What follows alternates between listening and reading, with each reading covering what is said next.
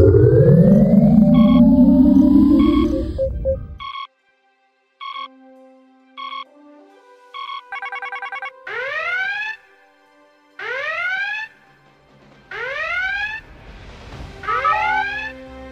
everybody, welcome back to this incredible episode of 10 Forward, the episode summary and recap series brought to you as part of the Clone Star Pod.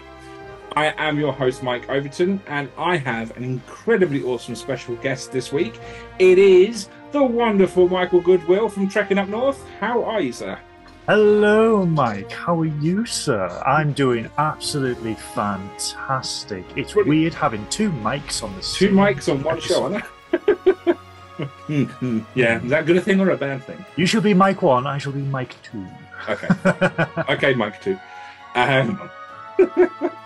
So this episode is going to be a Series 4 Lower Decks recap. And we are just going to natter about the first 10 episodes within this season. Warning, there are spoilers, so if you haven't caught up, please pause this, go and watch at least this week's episode, and then come back to us.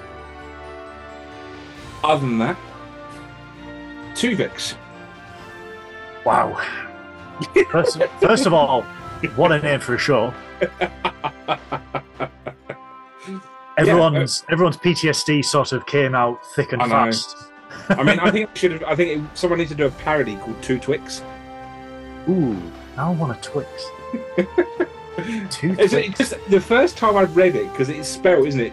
The two is in the number and then Vic. With a Vix, yeah. I literally first time read it with Twix. Sorry, what? No, oh no, two Vic. Is that the dyslexia coming out and you're just like, what? They're doing an episode about Twix? I want a Twix. Wow, chocolate, no. Anyway, but I tell you what, I think it was a cracking start to a season. What an opener. What an absolute opener. To come out and just go, hey, have you missed Voyager? Here it is. And every fan was just like... Yeah, and we were all just we were crying and cheering and everything in between. What a year we have had for all our ships to make an appearance in Star Trek yet again, because we have got, spoiler alert, a rather handsome Galaxy-class ship, rather than Enterprise, the Defiant, and Voyager in the space of 6 months. The gang is all back together. I know. All we need now is Star Trek Legacy or something similar, and then we've really got the ball rolling. Yes, we need Paramount to settle a fair and reasonable deal for the Axis so we can get Star Trek Legacy made. Yes, and Strange New World Season 3, and Lower Deck Season 5, and, continue with Prodigy Season 2. Section 31 movie. Be nice to have the 6th season of Discovery, but we know that's never going to happen. But anyway. Future projects. You never know. 2 captains called Mike. Why not? Mike and Mike. Was that a band? No, that's Mike and Ike, wasn't it? It just reminds me of the Frankie Cop show from Garth. the two renegade landlords. Exactly, you're jumping ahead a bit there. With, I think so. Wow, though. What? Two Vics. It was a great. Funny thing, the annoying thing about it is, it started off with the season to a massive bang, with loads of hype, and I do feel that, other than 1, maybe 2 more episodes, it's the best one of the season. Really? In my opinion. Because, episode 2 was flat out incredible. Yeah. But that's because of Moopsie. I don't know what you mean. I have not waited for Quantum Mechanics, who have announced Moopsie plushies to be made. Yes, they have. How the hell did I miss this? Oh, sorry. Breaking news, guy. Master Replicas, who are currently selling... bought QMX, yep. Have bought QMX and are selling off the Eagle Moss stock. I'm so broke on Starship. They have also announced that they, due to popular demand and fan demand, as basically fans have just went, you will make this. Yeah. They are going to be doing the Moopsie plushies which will sell like the hottest cakes. Yes, the hottest of cakes. Yeah. Because if Lower Decks in the last 4 years has taught us anything, we love weird alien cuddly creatures. We love space slugs. Yep.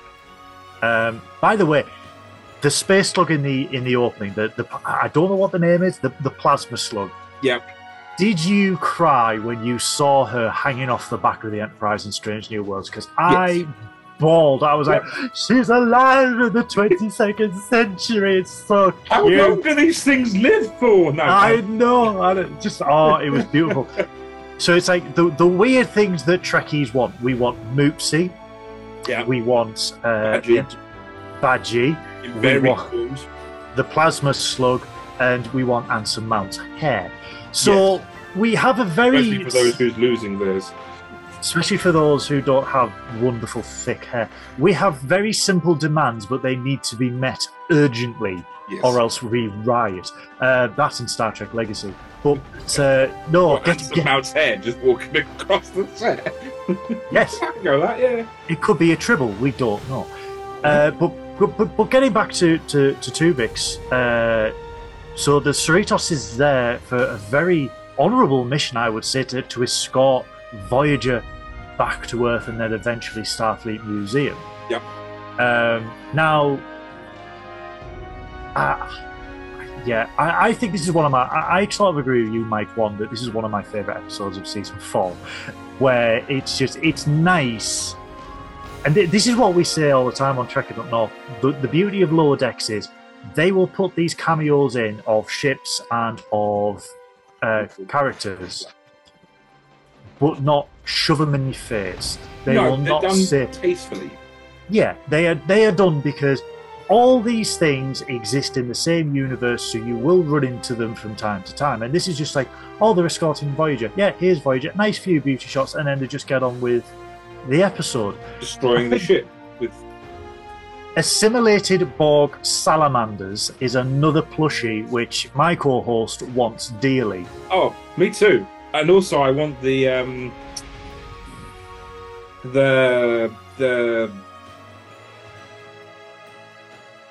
floating bug, whatever it's called, and the macrovirus. There we go. I had to think about it. Oh, really? You want the macrovirus as well? Another macrovirus plushie. Wow. I mean, that was a hell of a callback to Voyager as well. Yeah. And the Neelix cheese. The Neelix... To defeat an enemy using crap cheese. It's a dig at cheese, and it's a dig at Neelix's cooking. And it's just like, oh man, Neelix. I totally forgot about Neelix. A morale officer. The one little takeaway from that, though, is that everyone loves Voyager. Mm-hmm. And obviously Voyager came home, and, everyone reminisced, and all the stories and everything came out, and the takeaway from that is Neelix made cheese. Badly, and it destroyed the ship. I have a bit of a sore spot with the ending of Voyager, because I always wanted to actually see Voyager on Earth, back on Earth. Well, other than flying through the Golden Gate Bridge. Yeah, but that was an alternate time. So I would like to actually see them land. And I don't know, I was more interested in... I would have loved to have seen the fallout after returning to Earth. And it was always a source. I mean, we got some exposition in Picard. Yep. From 7 or 9. But I would have liked Kim promoted. He's probably still like a Lieutenant Junior grade now in the 25th century. But he's... Oh, well, he's not. He's actually a captain in Star Trek Online. But that's beta canon. Beta canon, yeah. Well, we still had Ensign. Well, yeah. No, because he does go back in time, doesn't he? And he was a lieutenant then.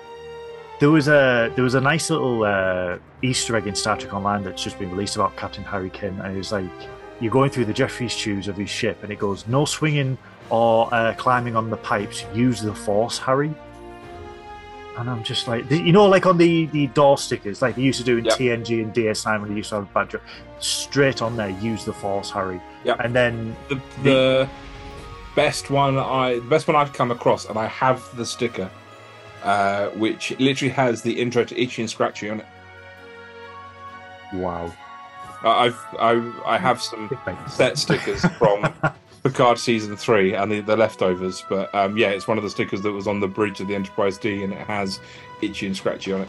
Did you see the official pips from Paramount that used to sell, like the rank pips, and the rank was Harry Kim, and it was just for ensign, and I'm just like, burn.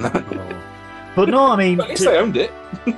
Well, speaking of owning it, to sort of deal with the Tuvix issue head on in this episode, I think it was really good because we do get both sides of the coin, where obviously there's a transporter accident and the Bloody Orchid. And Ta'ana and Billups get Tuvix. Billups. Yeah. I love Billups. Billups. I mean, my favourite one was what's his name? The whale. Oh, the dolphin, the cetacean. No, he's a Gary. whale. But I can't remember what they called him. I can't remember. Wasn't it just Gary?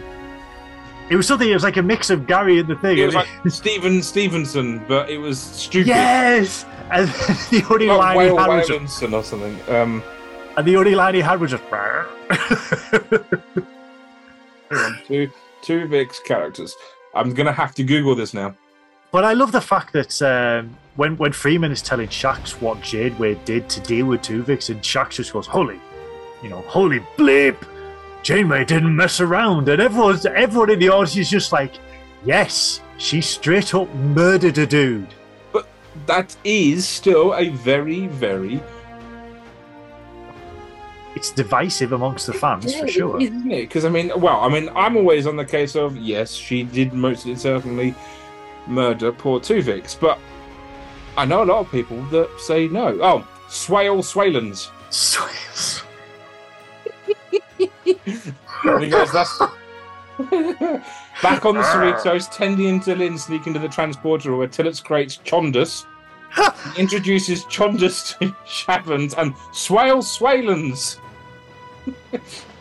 Excited that he's creating an army of hybrids. Oh god, it was such a fun episode. I forgot how fun it was when Freeman and Miglymore get merged together. Oh my god. I still struggle to say Miglymore. Miglymore, yeah. The greatest line he's had in season 4 is when he's offered the menu and he's like, "Oh, you don't have to throw up in my mouth twice." Yeah, no offense, that's not something Sean would say. Yeah, my co-host, Science Officer Sinoid, says, I received a lovely video from Tesco where he's like, "Ooh, offer on cucumbers, you don't have to throw up in my mouth twice." And I'm like, okay.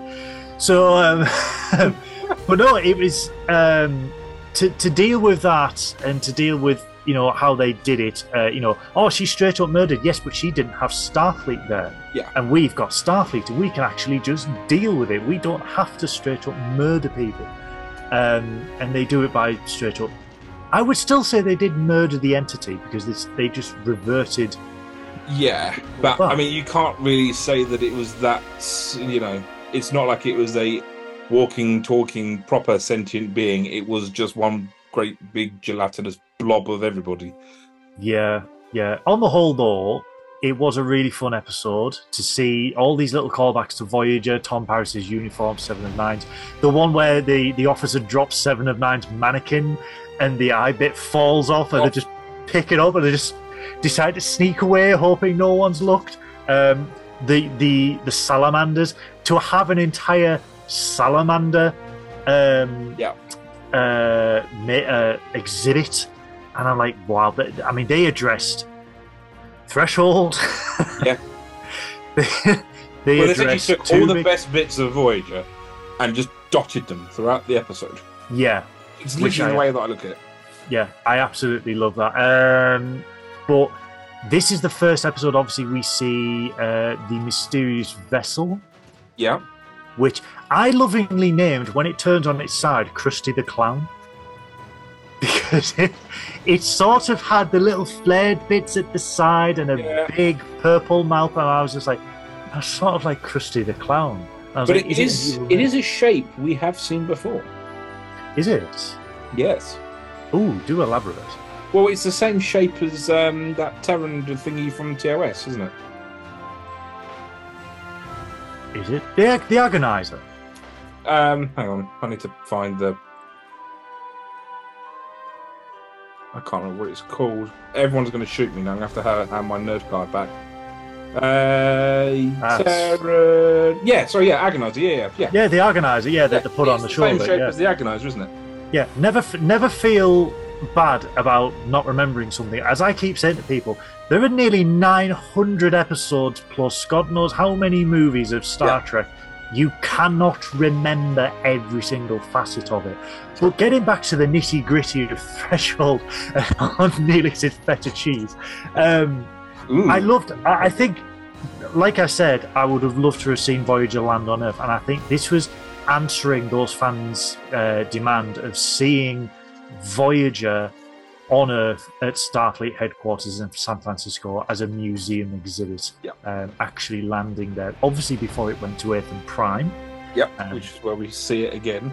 Again, I should say. Well, yeah, because obviously it would be here because they would have had to remove the little space dock on Earth's orbit. Oh, that really small thing that easily can be moved. Yeah, that one. At high warp, yes, of course. Yeah. Just imagine 1,000 tugs pulling it at 0.1 of impulse. You get there in about 18 years. Imagine the immense warp bubble that they would have had to have generated. But that is a very valid point. How did they get it to Anthem Prime? Did they disassemble it and rebuild it? Did they drag it? Or did they create a massive warp bubble and warp it there? Because Anthem Prime's not that close. I would say I've got two theories. One. Or did Q just? Oh yeah, it's obviously Q. Yeah. It's always Q. One, it was a fleet of tugs that towed her, emitting a very large warp bubble, or they disassembled section by section. Yeah. And then warped them to Aether Prime. That's what that to me sounds the most logical.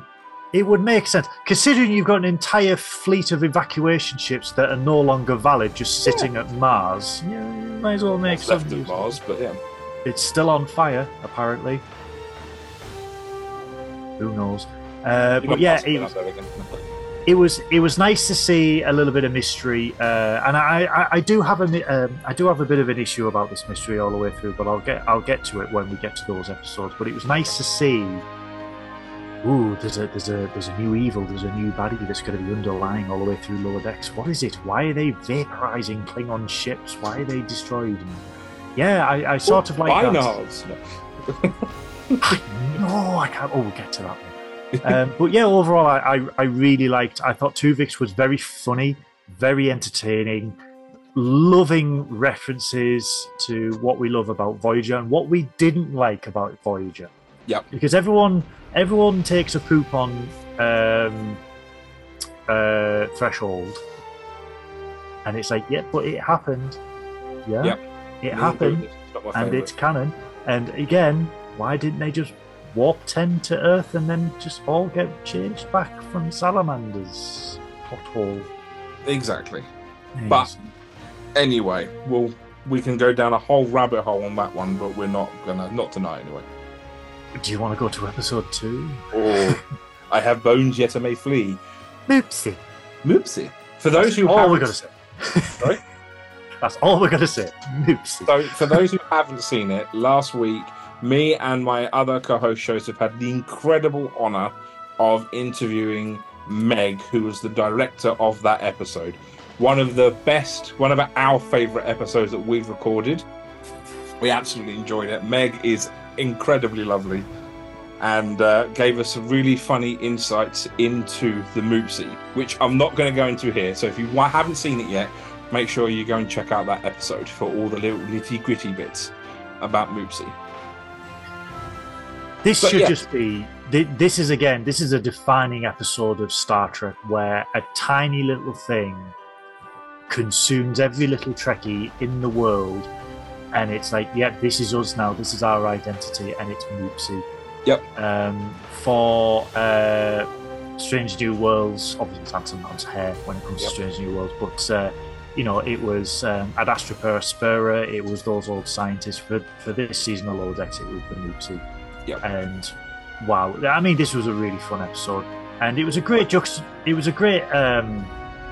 insight into how people still think that, you know, it's always Marina's fault. You know, she has issues, so, oh, well, she's got issues and this has happened, so let's just immediately blame Marina, when she's like, it legitimately was not me. No, it was those bloody humans in captivity. Those human bastards. It was really bad. Yeah, it was, and she did raise some really good points, though, when it came to, like, having a zoo. Yeah. Space. Like, you're trapping these animals for other people's entertainment. How do you not see it's right? And then, you know, the cuddly Moopsie. What I loved is when the curator just flat out crapped himself. Yep. Where he's this nice calm person, and he goes, "Oh, the Moopsie is free!" And she's just like, "Oh no, your most cuddly, cutest animal. This pure little ball of white fluff is free." Yes. And it just legit drinks the bones out of this savage apex predator. And I was swamp gobblers. What's the name? I know, great name. But my favourite part of that episode is, you know, Moopsie goes and eats the swamp gobblers, or, you know, sucks the swamp gobblers, whichever you want to look at it, and then just jumps out and goes, "Moopsie," and then just ploddles along the floor. I love it. It's the little squeaks that it makes as well. So he's like, "Yep." Exactly. Kind of reminds me of like a really mini evil Baymax. But what we have forgot to mention as well is, after the events of episode 1, the Lower Decks crew, bar Rutherford, all get a nice shiny black pip on the neck. They do. They are Lieutenant JGs, or junior grades. About time. About time, yes. And it's nice to see, because it has been, in universe it's 2380 still, but it's been 3 years. Which, by the way, I still love that Mike McCannon is strict to star dates set out in TNG. Yep. And this is what I like saying to the fans, where if they say it's star date you can actually track it to season 1, episode 1, A Counter at Farpoint, The Next Generation, which is brilliant. So you can, Carol Freeman can say it's star date 89 blah blah blah, and you can go, that's 2380, that's 2381. Yep. How do I know? Because of this, because of this. But it's long overdue, and I like the fact that although it's an animated show, unlike most animated shows, there is progression. You know, they are moving forward in their careers. Exactly. Bar Rutherford at this point, and now they are Lieutenant JGs, and they have to wrestle with the fact they are no longer Lower Decks, but they are sort of middle management now. Well, they're now the Lower Decks of the lower middle management of Starfleet. And Boimler makes this rousing speech to say, yes, we are Lieutenant JGs and we have got more responsibility. However, we are the Lower Decks of lieutenants, and, you know, we are still Lower Decks. So they now have to wrestle with the fact that they have got more responsibility, and they won't be seeing each other because they have all left the communal bunk areas of the Cerritos and now have their own quarters. Yes. Well, okay. So at that point, because quarters will obviously come up. Yeah, in exactly. a bit. But that's the nice B plot, though, within the within the Moopsie episode. I have no bones yet. I must no. It's the Moopsie episode. Yes, it's the one with the whales, just substituted with Moopsie. Yes. Which ties into the season 4 poster, which is really nice. Exactly. But great poster. The B plot is obviously, in the first episode, Rutherford wasn't really bothered by the fact that he never got a promotion, but then in episode 2, he's sort of like, oh, don't worry, I can get promoted by the end of the day. And great, that's absolutely fantastic. But then he's got an arch rival, Levick. And we just see Everyone needs an arch rival. Everyone needs an arch rival. Yeah. I've got one. It's called Mike 1. I've got Mike 1's got a rival. It's called Mike 2. Exactly. So it's, you know, it's all good. But it's nice to see Rutherford thinking, oh, I can just get promoted, and then realizing it's not as easy as he thought it was, and he just gets more and more annoyed and yet determined to get this Lieutenant JG promotion. Yep. However, though, the one thing I was, over the moon about Bar Moopsie, we got the Tucker Tubes. Yes. They have a name! Whatever they do, no one knows. Not even Billups. Well, yeah, exactly. And then you've also got the Billups tubes. Yes, which are just the Tucker Tubes with an extra tube one on top. the top. Yeah. Well, does that make that, though? That's Tucker Tube 1, Tucker Tube 2, and then Billups Tube. Trip's not dead. Anyway. Look, we're not going down that rabbit hole either. There is no rabbit hole. He's working for Section 31. But no, it was, a great A-B plot on this one. I love the fact the B plot is just solved by Tendy going, "Hey, Billups, can you have a promotion?" He just flings the pin, takes it away from Levick, and then just takes... And the thing with that as well is, one thing that I thought was lovely about it was the fact that he could have been promoted 2 or 3 times throughout the first 2-3 seasons, and he chose not to because he didn't want to be the only JG. Yeah, but this is the first instance of the season where we see, does Rutherford have feelings for Tendy, perhaps? Yes. Well, we will definitely go through that when we get to episode 5. Yes, exactly. But this is the first inkling that the viewers will have for exactly. That. But I mean, the main A plot where they are trying to trap the Moopsie, who, is thirsty for your bones, but will jump in the cutest possible way in order to drink them. It's not just that; it jumps and then bumps on the door. Oh, and it makes a squeak. Yeah, it makes a squeak. Right, QMX. If you don't put a squeaker, it has to say Moopsie, and it has to have a squeaking nose. Yeah. It has like how to. Tribbles scream and purr. I have 2 of the damn things down there. And occasionally they just randomly go off, and I'll be on a Zoom call for work or something, and random in the background it's got the Tribbles squeaking and vibrating in the corner. Now you see, I'm going to get 2 Moopsies, and I'm going to put one in my car as a deterrent. My car is green, so therefore I had a Kermit the Frog cuddly toy in the back. I'm going to replace it with a Moopsie, and I'm just going to have a little sticker just saying this car is protected by the Moopsie. Well, I have a white car, so perfect. There you I go. might have to get some Moopsie graphics put on the bonnet. Yeah. My car is now called Moopsie the Peugeot. Yep, that's when you unlock the alarm, it just goes Moopsie. Don't tempt me. I'll find a way. Oh, the things we can do with electrics these days. Oh, yeah. But yeah, what did you think of this episode overall? It's my favourite. It's even now, even after seeing the rest of the episodes, it is still my favourite episode, and it's gradually becoming my comfort episode as well. Just want to watch something that's funny and a little bit light-hearted. Moopsie. Every time. Yeah, I think this is probably my second favourite. What's your favourite? My favourite is episode 9. Okay. Good episode. The inner fight, yeah. But yeah, again, did we see the mysterious? Yes, we did at the beginning of the episode, the Romulan vessel. Was this which, by the way, no, this is the Romulan vessel. The Romulan one, yeah. Which, by the way, is Probert's concept for the Romulan warbird from the Next Generation. It is indeed, which is portrait, which, to be fair, does look a bit odd. When you look at where Romulan warbirds are now, it looks a bit odd. It's cool. It's very a bit odd. It doesn't fit. It was kind of reassuring. I loved it. I freaked out, and then I got sad because Eagle Moss were going to make it. I know. And I'm just like, yay! Oh, I'll never get it. And we might get one. We might get one day.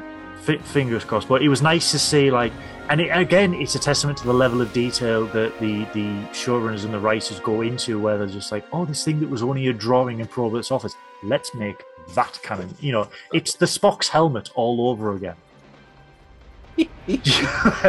When we see the collector, it's just like the helmet with the siren on. I'm like, it's canon. Get that in Strange New Worlds right now. Oh God, could you imagine that next season? And then Spock, Ethan Peck comes out with a Spock helmet on. Did you ever see the meme of that when Spock got emotions and he was just like, "Why are you wearing that ridiculous?" Oh, it's part of the uniform, and it's just the Spock's helmet instead of the penis. Anyway, we're diverging. We are. Okay. I'm sorry. In the Cradle of Vexilon, episode 3. One of the things I really loved in this episode, and I said it in my episode recap, is everybody who goes through life gets promoted and then has to struggle with how they manage. Yes. I did it when I went from a sales assistant, worked my way up to a general manager. You know, it's one of those things where you really have to kind of crash course learn how to manage people and delegate. And, you know, it's one of the hardest things as anybody in management is to delegate. And that's one of the things I loved in this episode, is that they took that head on. Yeah, it's a trial by fire for a load of people. I know people who've been promoted to managers and they go, finally a manager, and they're like, I'm not really a people person, I can't manage people, I can't deal with these difficult issues. And it's sort of a sink or swim moment for a lot of people. Obviously, when we see, because Boimler and Mariner, they're in command division, that's why they're red, so obviously they have to learn how to command teams, command ensigns, and this is a quite literal trial by fire for Boimler. Literally, where he's surrounded by a load of NX war cores, because apparently they're just power relays now in the 24th century. It's a good use of old technology. Yeah, especially for an old computer. Yeah. So it's a literal trial by fire, but it's nice that what I love about Lower Decks is it's funny and then it does take on serious subjects. And again, this is a serious subject. It's like, how do you know, how can I send people to their deaths? And it goes back to the TNG episode where Deanna Troi is doing the command training program. Yep. And she keeps failing and failing, and she doesn't know why she's failing. And then she realizes to pass, she has to send someone to their death because it's the needs of the many outweigh the needs of the few of the one. And like Riker says, part of being in command, you have to send people to die. You have to make that sacrifice. You have to save the lives of everyone. Someone has to die. And Boimler is very paranoid, and he's doing everything all by himself. And I've certainly done that. So have I. And I think any person who's new to management does. Yeah. Because you always will do. The first time you become any kind of management, it's always going, I'll have to do it because no one else can do it, and I'll have to. And you just end up doing everything. I've done it recently as last month, where you sit there and you go, you know, oh, well, I could train you to do this, but it's quicker if I do it. So it does, yeah, and I will just do it. And then it gets to a point and they go, so have they been trained to do this? No. They've watched, and it's like, watching is not doing. And this is very much, you know, Boimler shows them, but he's like, oh, well, you have to do this, but you're not doing it right. I will do it right, and then I will take over. And it was a great parallel to real world for a lot of people, I get, especially myself, where it's just like, yeah, I've definitely been there. But it's also, again, we do have another megalomaniacal computer. Yep, but in a good way. In a very good way. I mean, it's not.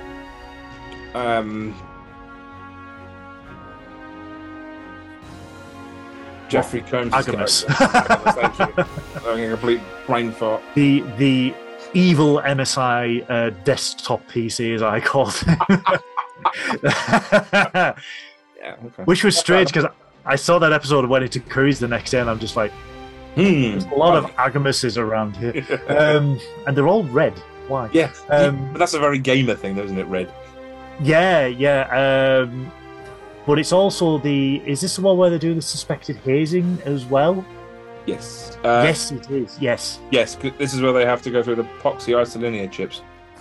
And they have to scan each and every one of them. And again, I think this is an episode to go to work as like, hey, we hear you. You have been hazed and you've had to take responsibility. Yep. You know what it's like. And like, I was hazed in some jobs where it's like, oh, you have to do this. Oh, you've done it.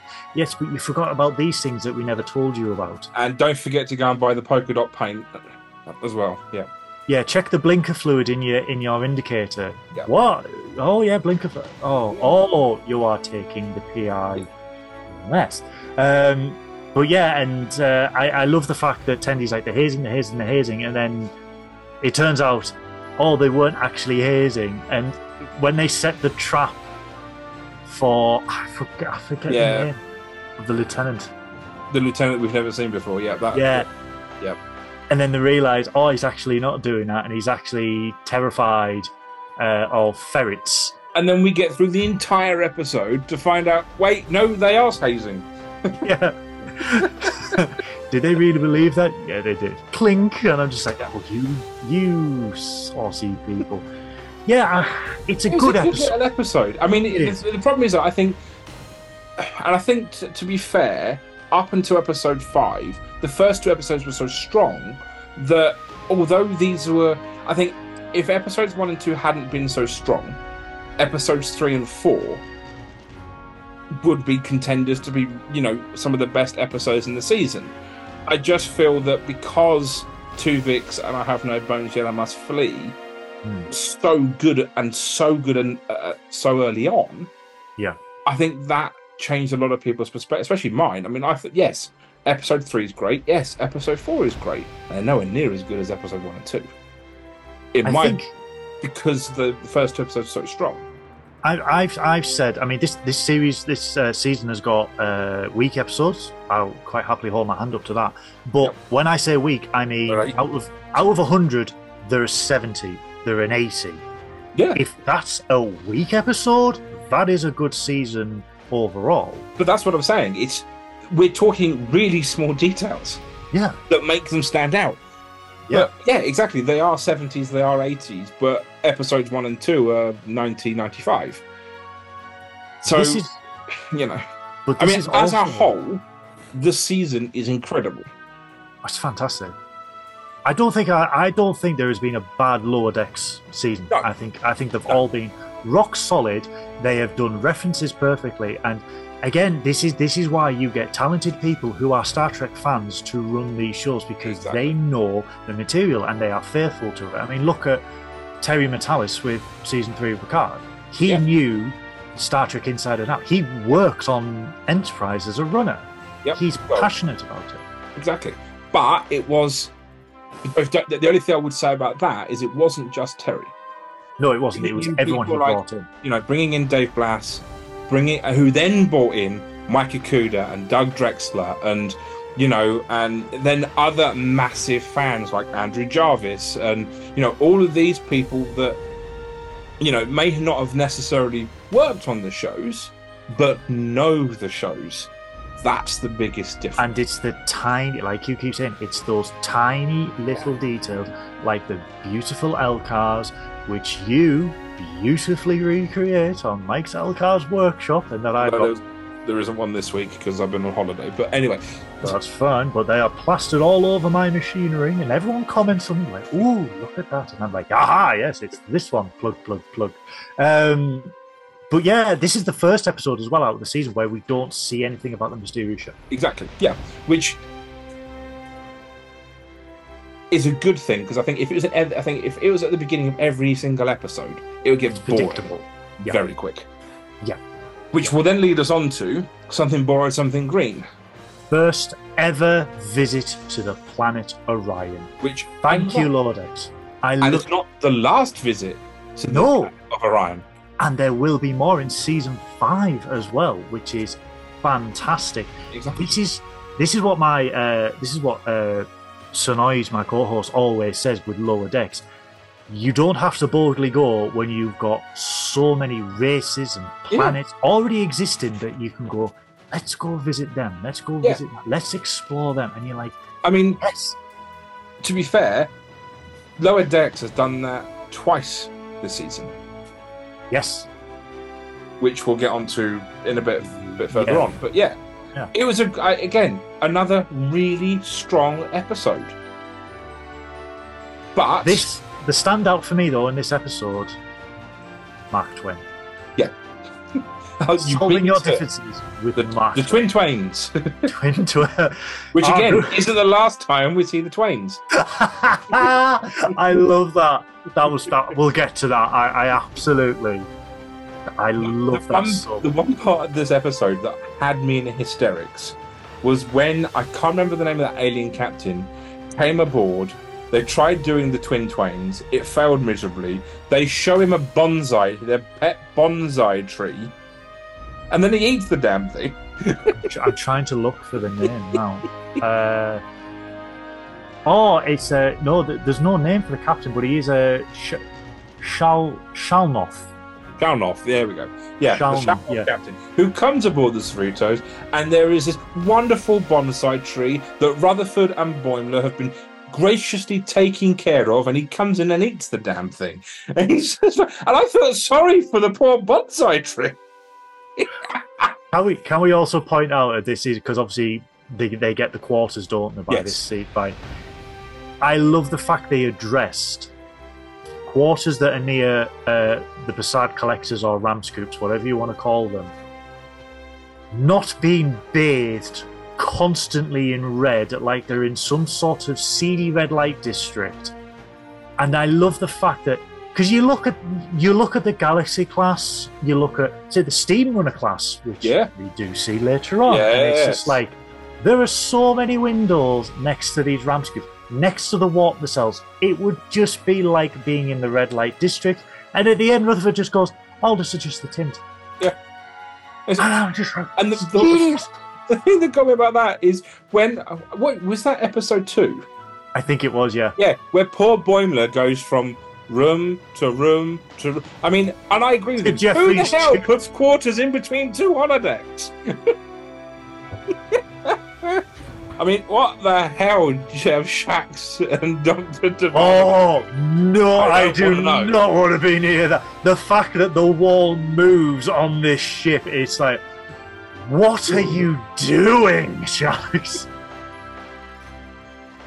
But I love it. But again, it's those tiny details that you know. And this is what, because I remember when Eagle Moss went under and Ben met Mike McCann to give him the prototype shuttle, and they go into the little detail, and you know he sits there. He's one of us that sits there and goes, those windows are too flat. What are they? Why is that next to there? That would blind you. And to just simply just go, yeah, we'll just all the windows are tinted. Yeah. You can adjust the spectrum. You can essentially do this. You can polarize it. It's just like, that's just genius. Yeah. But it's a question that, to be fair, people have had for the last 58 years. Yeah. But they're doing it in such a nonchalant, we'll just do that. Yeah. And this is a beauty, especially with references and stuff like that. They just solve it. They don't make a song and dance. Oh, we'll just do that. No, and it's just, as I say, it's done tastefully, and they just move on. But in Something Borrowed, Something Green, to visit Orion for the first time in 58 years and see, it's actually quite lush. It's quite green. It's quite kind of ironic, I suppose. But the pirates are all royalty. You know, they are the monarchs of Orion. Let's face it. I mean, we don't really see a lot of the Orions. No. We probably saw more of the Orions in season 3 of Discovery. Yes. Than you do probably combined with TOS, TNG, Voyager, and DS9, because you don't really see them. We don't really see Andorians until Enterprise. No, but that's what I'm saying. So it's great that we get to see one. There's an Orion in Starfleet. That's a great thing. And two, we get to see the planet, and we also get to see a little bit of the kind of hierarchy within the planet as well. And Tendy's backstory. And we also learned trained assassin. Exactly. Who thought that coming, eh? Like, holy hell! Like, you can legit kill a man from 5 miles away, and it's just like this. All we know is this bubbly scientist that gets excited over Tetrion radiation or moss, who can literally take your head off by blinking. Yeah, it's brilliant. Mistress of the Winter Constellation, and it's brilliant. I did like the nightclub scene though, where poor Mariner gets stabbed on varying occasions. She gets stabbed a lot this season. She does. And they have a jar, because this happens so often. They just have a jar full of coagulated bloody knives, and you're just like, what? But it's the fact she gets stabbed again. And she goes, the same spot. In the same place, guys. Like, what are the odds? So either Orion's are really terrible at throwing knives, or they and by complete and utter accident, it happened to be they were aiming for her head, and they just so happened to all hit the same place. Or they're really good, and to save having another injury, they decided to just reopen the old one. But again, this is the return of the mysterious ship, which does destroy a Orion vessel at the beginning. But no, I mean, again, not one of my favourites, but a solid, rock-solid episode. But it's a good backstory. We explore another core. I wouldn't say core Federation world, but like an established race. A prominent race that's been there since the original series. And you just like, because this is what I loved about Enterprise, where they explored a little bit of it, and then we got the twist, because obviously we've had Orion, and I won't say the word because it's not really correct nowadays, but we have Orion dancers, shall we say, and then we get the plot twist from the Big Show of all people, that you think we are the masters. No, it is the women who are the masters. And it's and they explore this so much better in Lower Decks, where it's just like, holy shit, these are like queens, princesses, mistresses. They are really hardcore pirates. And I love it. And this is what Star Trek's all about. And yes, you've got Strange New Worlds exploring unknown civilizations, but again, DS9 did it. Established races where you deep dive into it. Exactly. That's what I love the most about it. I think if I was in Starfleet, I'd be a xeno-archaeologist, I think. Yeah. I would totally do a Picard, Indiana Jones of the stars. Can we move on to Pathological? Probably my least favourite episode of the season, to be honest with you. Wow, really? No, second to least favourite. My least favourite, which is a shame, because the director again is lovely as hell, but my least favourite episode is episode 8. So Aves is not. But that's me. But yeah, empathological fallacies. My biggest gripe with this episode is that they've tried to essentially triplicate Lwaxana Troi. And they're trying too hard to be like Lwaxana, that it just is bad in my book. And I think that's the only thing that lets this episode down. And that's nothing against the voice actors at all.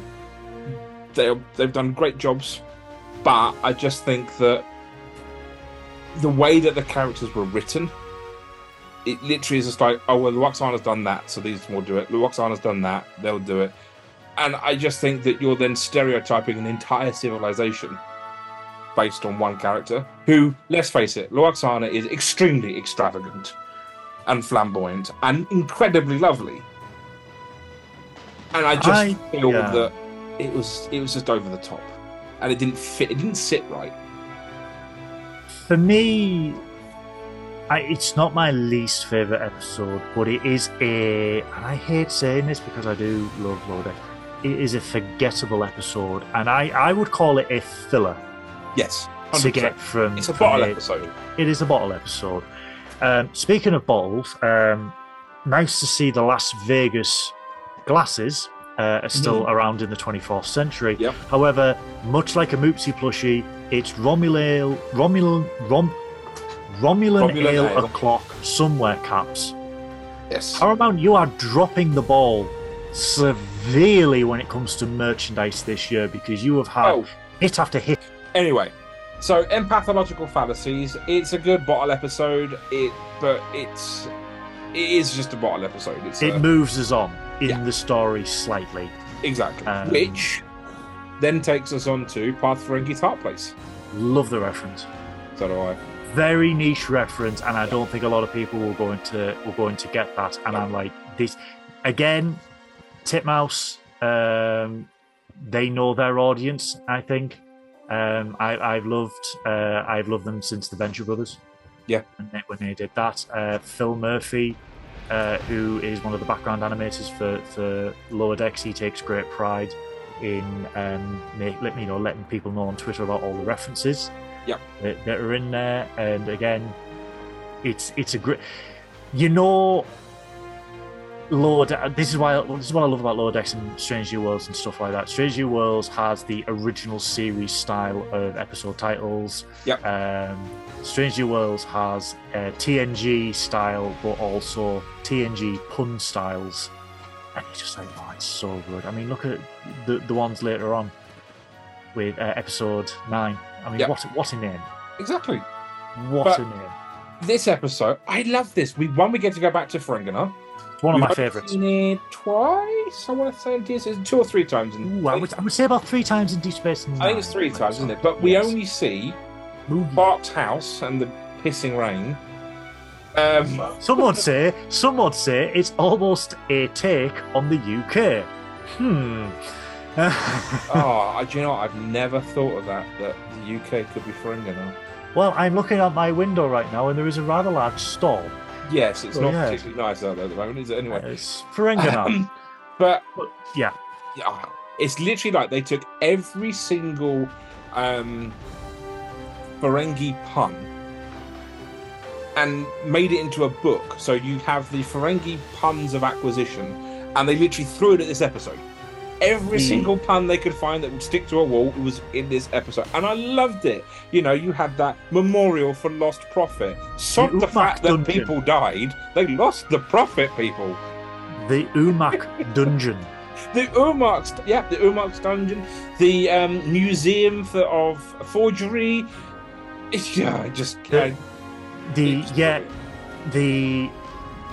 I love the fourth dimensional breaking, shall we say, slight dig at Paramount, and like, they insert advertisements into their shows. There's a very big CBS eye in the middle of the room, but yeah, which I thought was hilarious. The TV shows were brilliant. You see, this is what I like, because Ferenginar, obviously at this point they have been influenced heavily by Federation and, more importantly, human idiosyncrasies and human history, where they're just like, this could be taken either one way, where it's just like, let's create television, let's create multiple streaming services and charge them an absolute fortune in Latinum for each and every one, and I'm just like, where have I seen this before? They have definitely done that, but it's not like humanity as a whole is sort of like, TV doesn't interest us, and Ferenginar has sort of gone, that will be good to make profit if we make stuff, and it's just like, I took that as someone who worked in the industry. I took that as a very nice, very subtle dig to like, this is planet capitalism on steroids. So of course they are going to have cable TV with loads of cheap TV shows that are just crappy rom-coms, crappy cop shows. Yeah, they are going to charge that. And again, the hotel room where you've got to pay to use the toilet, the pay to use the toilet. It's brilliant. The TV show, and the fact that Brad Boimler is so naive that he's obviously never seen TV, and then he just gets dragged into 8 hours solid of Ferengi television. However, though, what I really appreciated with this is we get the first Ferengi homosexual kiss. Yep. And I love that. I absolutely love that, because was it the landlord? It wasn't the landlord. No, it was the office rom-com. It's the office one, yeah. What did they call the office rom-com? I'm going to have to find the name now. It's called... because they do it in a way where it's just like, and now for Office Romance, the show where everyone is in love with everyone else. And I'm just like, it's sort of 1950s TV. I love it. Yeah. Sluggo Cola makes a return as well. Yep, everyone loves a Sluggo Cola. Slimiest cola in the galaxy. Exactly. And then, obviously, we then kind of get this bit more of a deep dive into Tendi and Rutherford's possible feelings for each other, which is hilarious, because it's as bright as a warp core that they have feelings for each other, yet neither of them are willing to admit it. And it's brilliant. And then it's the whole well, if you're not together, you're going to get thrown into prison for defrauding us. And it's like, they have to play along whilst being incredibly uncomfortable. And then when they go to Quark's Federation experience, which is literally Star Trek The Experience in Las Vegas on Ferenginar. It really is, because for those that haven't seen it, where it's just the Federation essentially has a tourist board that visits these planets, and they go, here's the good stuff, here's the bad stuff, this is what you should do, museums, and Mariner just goes, oh, it's just a great excuse to go to a load of hotel rooms, gamble, and go to bars. And Ransom's just like, well, it's actually to do this, but yes, it's mostly bars. Yeah, bar. But I also love the fact where it's like, statistically the Cerritos is the most horniest ship in the fleet and the least committed. And I'm like, I love that. But where Tendi and Rutherford have to play a newly married couple, and they have to go through the marriage experience, and they have essentially Hitch of Ferenginar, who is getting them through this, and they have to do a sexy photo shoot. Yeah, and then it's when he goes, and now for the underwear. Yeah, and it's like, gotta go, bye. And then they have to seductively eat chocolate whilst telling each other what they like about each other, but the seats are lie detectors and they will know if you are lying. Yep. And it's like they are seductive chocolate carvings of each other. So Rutherford has to eat the front part of Tendi, and Tendi has to eat the back part of Rutherford, and he just like, and they elevate them on a plinth. Yeah, raise them up. And then they have to consummate their marriage in a box so everyone can hear. In a shuttlecraft bed. In a shuttlecraft bed, yeah. And it just so happens to be that Maligmimo walked in at the right time. It was just, it was so funny. It was just hilarious. The love triangle between Miglimo, Rutherford, and Tendi, and they walk out. She's like, "No, you've ruined it. Yeah. We pretended to be a couple. You've ruined it. I want a divorce. I want to be with you. No, it's ruined." And Miglimo's like, "Please don't break up because of me. I didn't know." And then at the end of the episode, not the end of that scene, where the Ferengi, what do they call him? It was a really weird name. Wasn't the host? The couple concierge. Couple. Sure, it was couple concierge or something like that they said. It's a really Chief was one of the guys on the. But it's right at the end where he goes to Miglimo and he's like, "Oh, would you like to see our packages?" And Miglimo just goes, "You don't have to throw up in my mouth twice." And that line has haunted me, guys, because my co-host will just go, anytime he sees an offer, he will send me a video. It could be Tesco, it could be Hugsiege. That's what it is, yes. But yeah, you don't have to throw up in my mouth twice. Because he's a bird, and that's what birds do.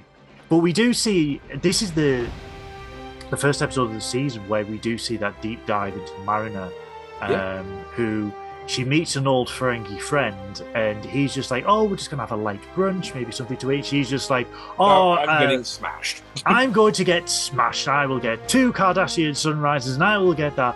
The waiter walks away, she's already got a drink, and even he goes, "How did you get that?" And she goes, "I don't know." And I love, and again, this is what I love about Lower Decks. They have running gags through the episode. So she throws the glass, it hits someone, and you just go, "Hey!" And that happens like 3 more times in 3 different places. Yep. Because it happens in the bar, and then it happens at Rutherford and Tendi's meal. Yep. Where they throw stuff. It's like, "Hey!" This poor person beginning. Yeah. He's just a glass magnet. Yeah, absolutely concussed everywhere he goes.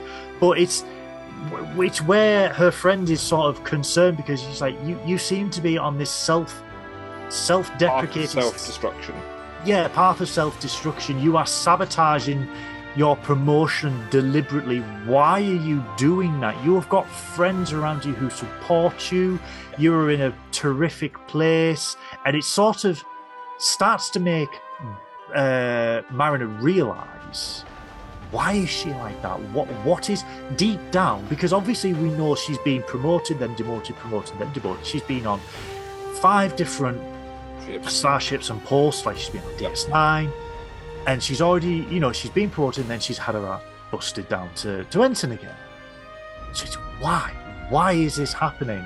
And we get a nice little insight to that, but not before, she's absolutely kicked the living earlobes out of a few Ferengis. I love the fact there was a Ferengi biker gang, because I just thought that's biker mice from Mars. Yeah, exactly that. It is biker mice from Mars. And I love the fact he's built like an outhouse, and he's like, I'm sorry, I will pay for your drink, please. And I am going to be all kind of proper, and we're really softly spoken, and we're definitely not angry people in any way, shape, or form. It's Also, Chase Masterson and Max Wojcik are back in Star Trek. What a terrific A-plot this was. What a terrific plot.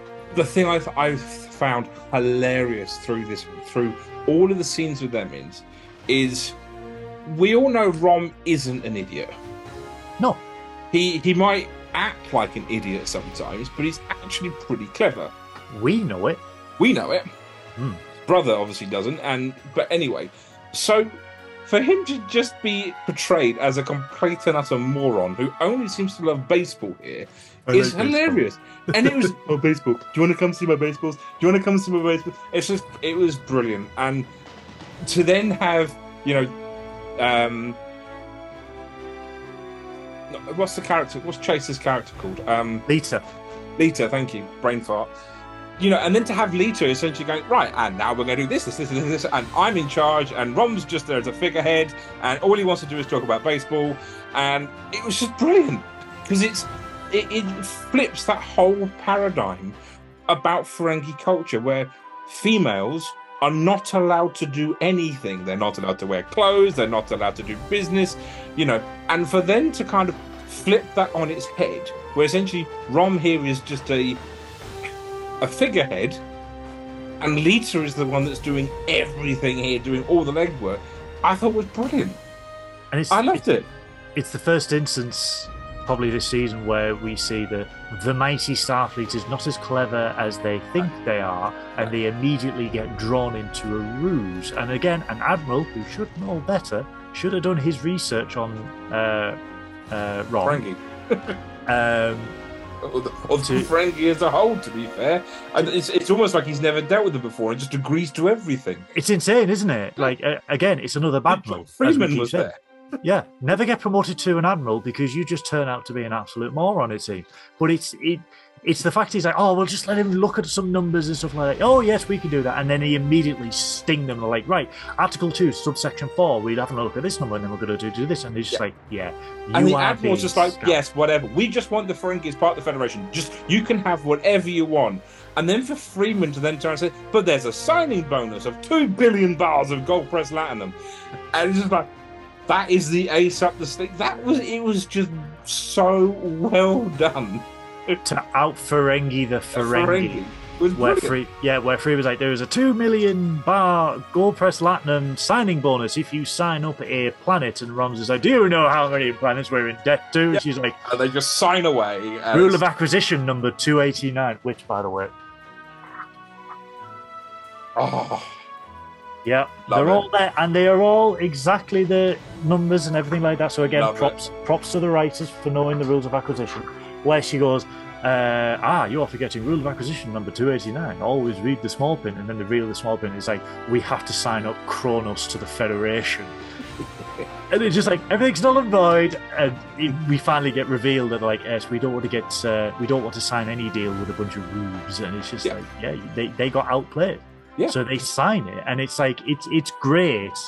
But again, it just shows how rubbish that admiral was to not do the most basic research on the Ferengi and Rom, of all people. But what I love here is they've left it open for not just Lower Decks, but any Star Trek franchise to take that further. Well, yeah. Because especially in Legacy. Exactly. That's 20 years how cool would later. it be to skip forward 5 years and the Ferengi are now part of Starfleet? Obviously, we know Ferengi have served in Starfleet. There's Nog is a great example, but there are other Ferengis that have served within Starfleet. Could you imagine? Could you imagine in that DS9 episode with the whole ship of Vulcans? There's a whole Federation ship full of Ferengi. Well, if Ron got the way he wanted, there would be a Ferengi baseball team. So could you imagine the Vulcans versus the Ferengi at baseball? I would absolutely love it. But it was fresh in my mind. Like I went to see the San Francisco Giants play when I was over there, so it's very fresh in my mind when this came on. Because I remember I was on the grandstand behind where catcher is. Yeah. And the first thing I did, I immediately got drawn to take me out to the Hollow Suite. First thing I went was, death to the opposition. And not realising that security's behind you. And they're like, they've not seen Deep Space Nine. Why am I saying this out loud? But yeah, and it's sort of like, yeah, I would love that. Yeah. To see if they flesh that. I mean, if we do explore DS9, if we do get, I mean, we will get Legacy. It will happen at some point. It will happen.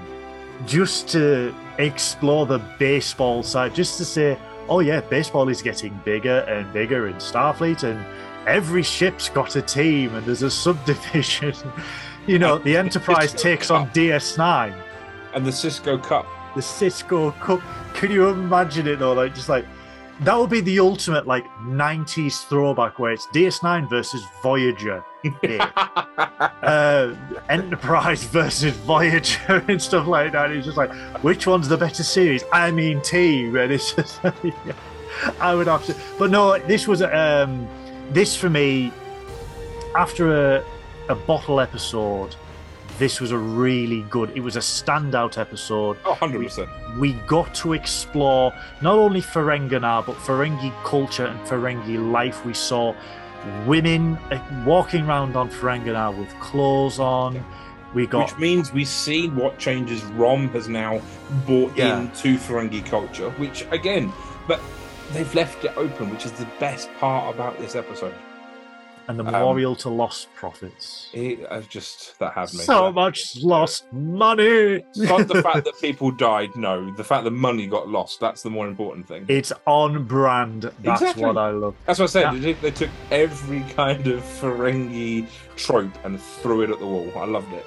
Now, a few badgies more. My least favourite episode. Really? Oh, it's like my second favourite episode of the season. I love Badgie. This could have been good if we had Badgie as an A plot and something else as a B plot. What we got was two homicidal AIs in the same episode, and I think none of them got the chance to fully flesh themselves out. No, I mean, to be fair, every time I rethink about this episode, I completely forget about Poxy motherfucking Peanut Hamper. I hate that character. Please don't.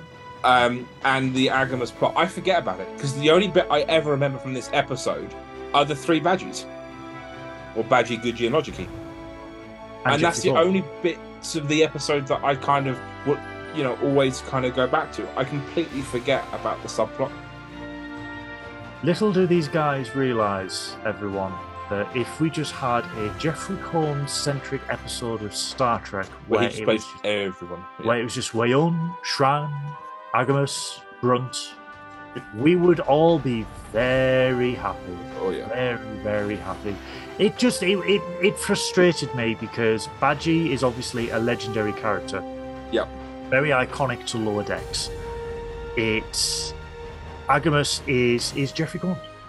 Who doesn't love Jeffrey Combs in any way, shape, or form? Peanut Hamper couldn't give a flying about. Really, just no, never again. Please, just take her away. I wanted to explore Badgie more with his evolution in this episode. What we got was maybe 15 minutes of that, and then 12-15 minutes of Agamus and Peanut Hamper. My standout for this episode, though, was Tendi being over the moon over Sam. Because that just made me love her so much more, where she's been kidnapped by an evil AI, she's handcuffed, and she's just like, sandcastle. And I love that. And it's that tiny bit of joy. Even in the most dire situation, she finds joy in the little things, and that's why I love Tendi so much. But very weak episode. We do see Badgie after he's wrestled with Logiki and Guji. And Guji. And the thing is, I mean, look, we all know Badgie's a dick. Yeah. And I think it's great that they've kind of evolved him to a point where he can have bugger off. Yeah. Because I think the problem with the character is the way that he was is that no matter where you put him in an episode, you always know something's going to go tits up. Yeah. There's always going to be because he's a homicidal maniac at the end of the day. So for him to now bugger off, I think it's great. And to now have Guji, who we see also throughout the rest of the season. Yes, we do. And I think it's great. And I think it's great that we've now got a new iteration of him that we can now explore and we can poke fun at. And, It's part of the crew as well. It's getting insane. Lower Decks is insane. It's sort of like if Star Trek Online was animated, where you've just got a really random away team of like a Klingon Targ, floating exocomps, an Orion, an angry Klingon, a hologram of Dr. Crusher. Do you know what I mean? But every one of them has a purpose of being there, and they're their own character and stuff. And Star Trek's always been an ensemble cast. This just takes it to the next level. Yeah, exactly. For me, though, again, praise be to the Great Koala, who we see for the second time this season. I love the fact he goes, I might hang out with the Q Continuum, I might go to an empty dimension and create a new universe. I don't know. But I love the fact that Agamas is able to conquer a planet within an hour. Yep. And I love the fact that Tendi and Boimler are so completely not bothered by it, where they're like, oh yes, you conquered a planet, the Federation could definitely not reverse this in an afternoon. Good for you, Yeah, wow, okay. But they've done it in a way where the entire planet has gone, they've got flags, they've got a throne, they've got subjects, and I'm just like, in an hour. Yep. And I don't know who this race is, but like, dudes, get a backbone. Do you know what I mean? But what I love is that he's this evil AI megalomaniac genius, but the one struggle that he has is turning the LED from red to blue. Yep. He's an MSI desktop. That's all I'm going to say. That's all I'm going to say. And what's weird about it, I'm on an MSI computer, and the worst thing about it is the blue LED. It is so dark, but the red LED is so prominent, and you just like, I goodness, it's just an MSI. But I like the fact that they sort of resolved Peanut Hamper in a way as well. I think they've taken the feedback from the fans where they're just like, really don't like her. No, it's to me, the thing that annoys me about it is the fact it's just this weird floating, it's just this weird exocomp that somehow manages to speak, and it's just, and to be fair, she's a bitch. Straight out with the harsh words, but yes, you go back earlier. I can't remember what it was in last season, wasn't it, when she first appeared? And where she crash lands. And you can help the ship. Nah, thanks. I'm just going to teleport out of it. Oh, fine. Ever since then, anyway. But California Karen. That's what I used to nickname her. Where it's just like, I can't do this. This is boring me. Okay, bye. Exactly. That bye. But yeah, I like the fact they're sort of like, okay, she's with a family now. They are buffering windows on a random outpost in a random system. That's the last we hope to hear from Peanut Hamper. Ever again. So fantastic on that one. So, my least favourite episode of the season. Wow, another differing opinion from Mike 1 and 2. Caves. They tricked me with this. It has really good bits. Yes. There are really, really good bits. I love the fact they poke holes that it's a cave. You know, everyone hates cave missions, which I thought was great. You know, it was the flashback scenes. My favourite flashback scene was Tendy's. That was so going back to the very beginning. I really did. It was great to see, and I'm really struggling for the aliens' names. I can't remember what they're called from the animated series. The Vendorians. Thank you, the Vendorians. Brain fart. It was great to see the Vendorians, and also the fact that they've kind of had a little bit of a makeover.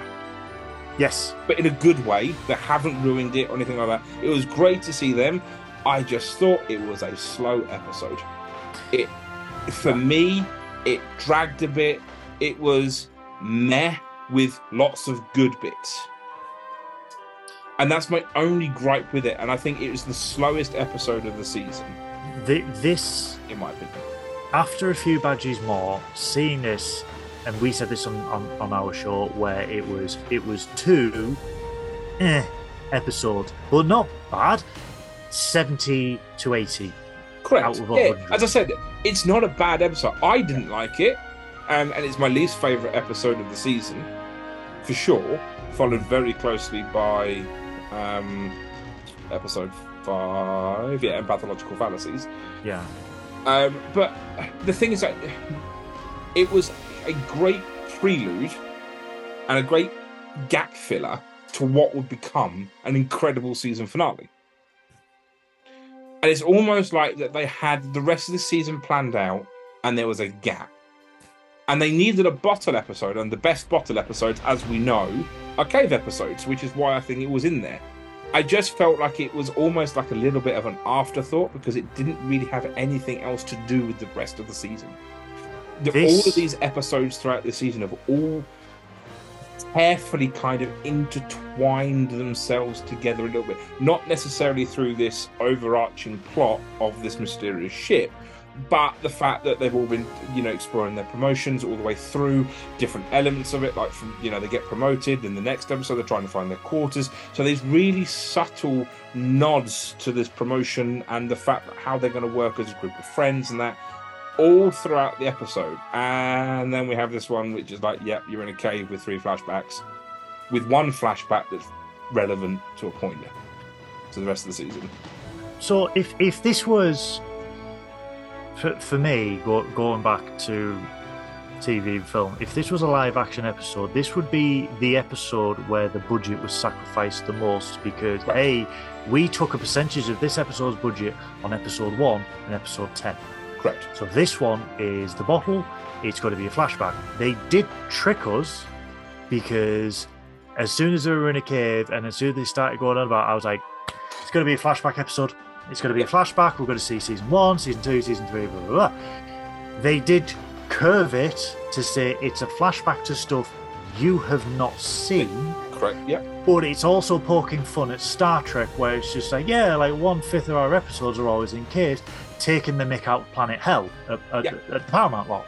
Where, and as I said in my episode, that the stage that they used was the stage that they used to use for town scenes with cars. Yes. And the nickname is because when they were filming a Marlon Brando film, a load of people got sick and they didn't know why. And it was only till they realised we're in a closed stage with running V8 engines, everyone was getting carbon monoxide poisoning. Yep.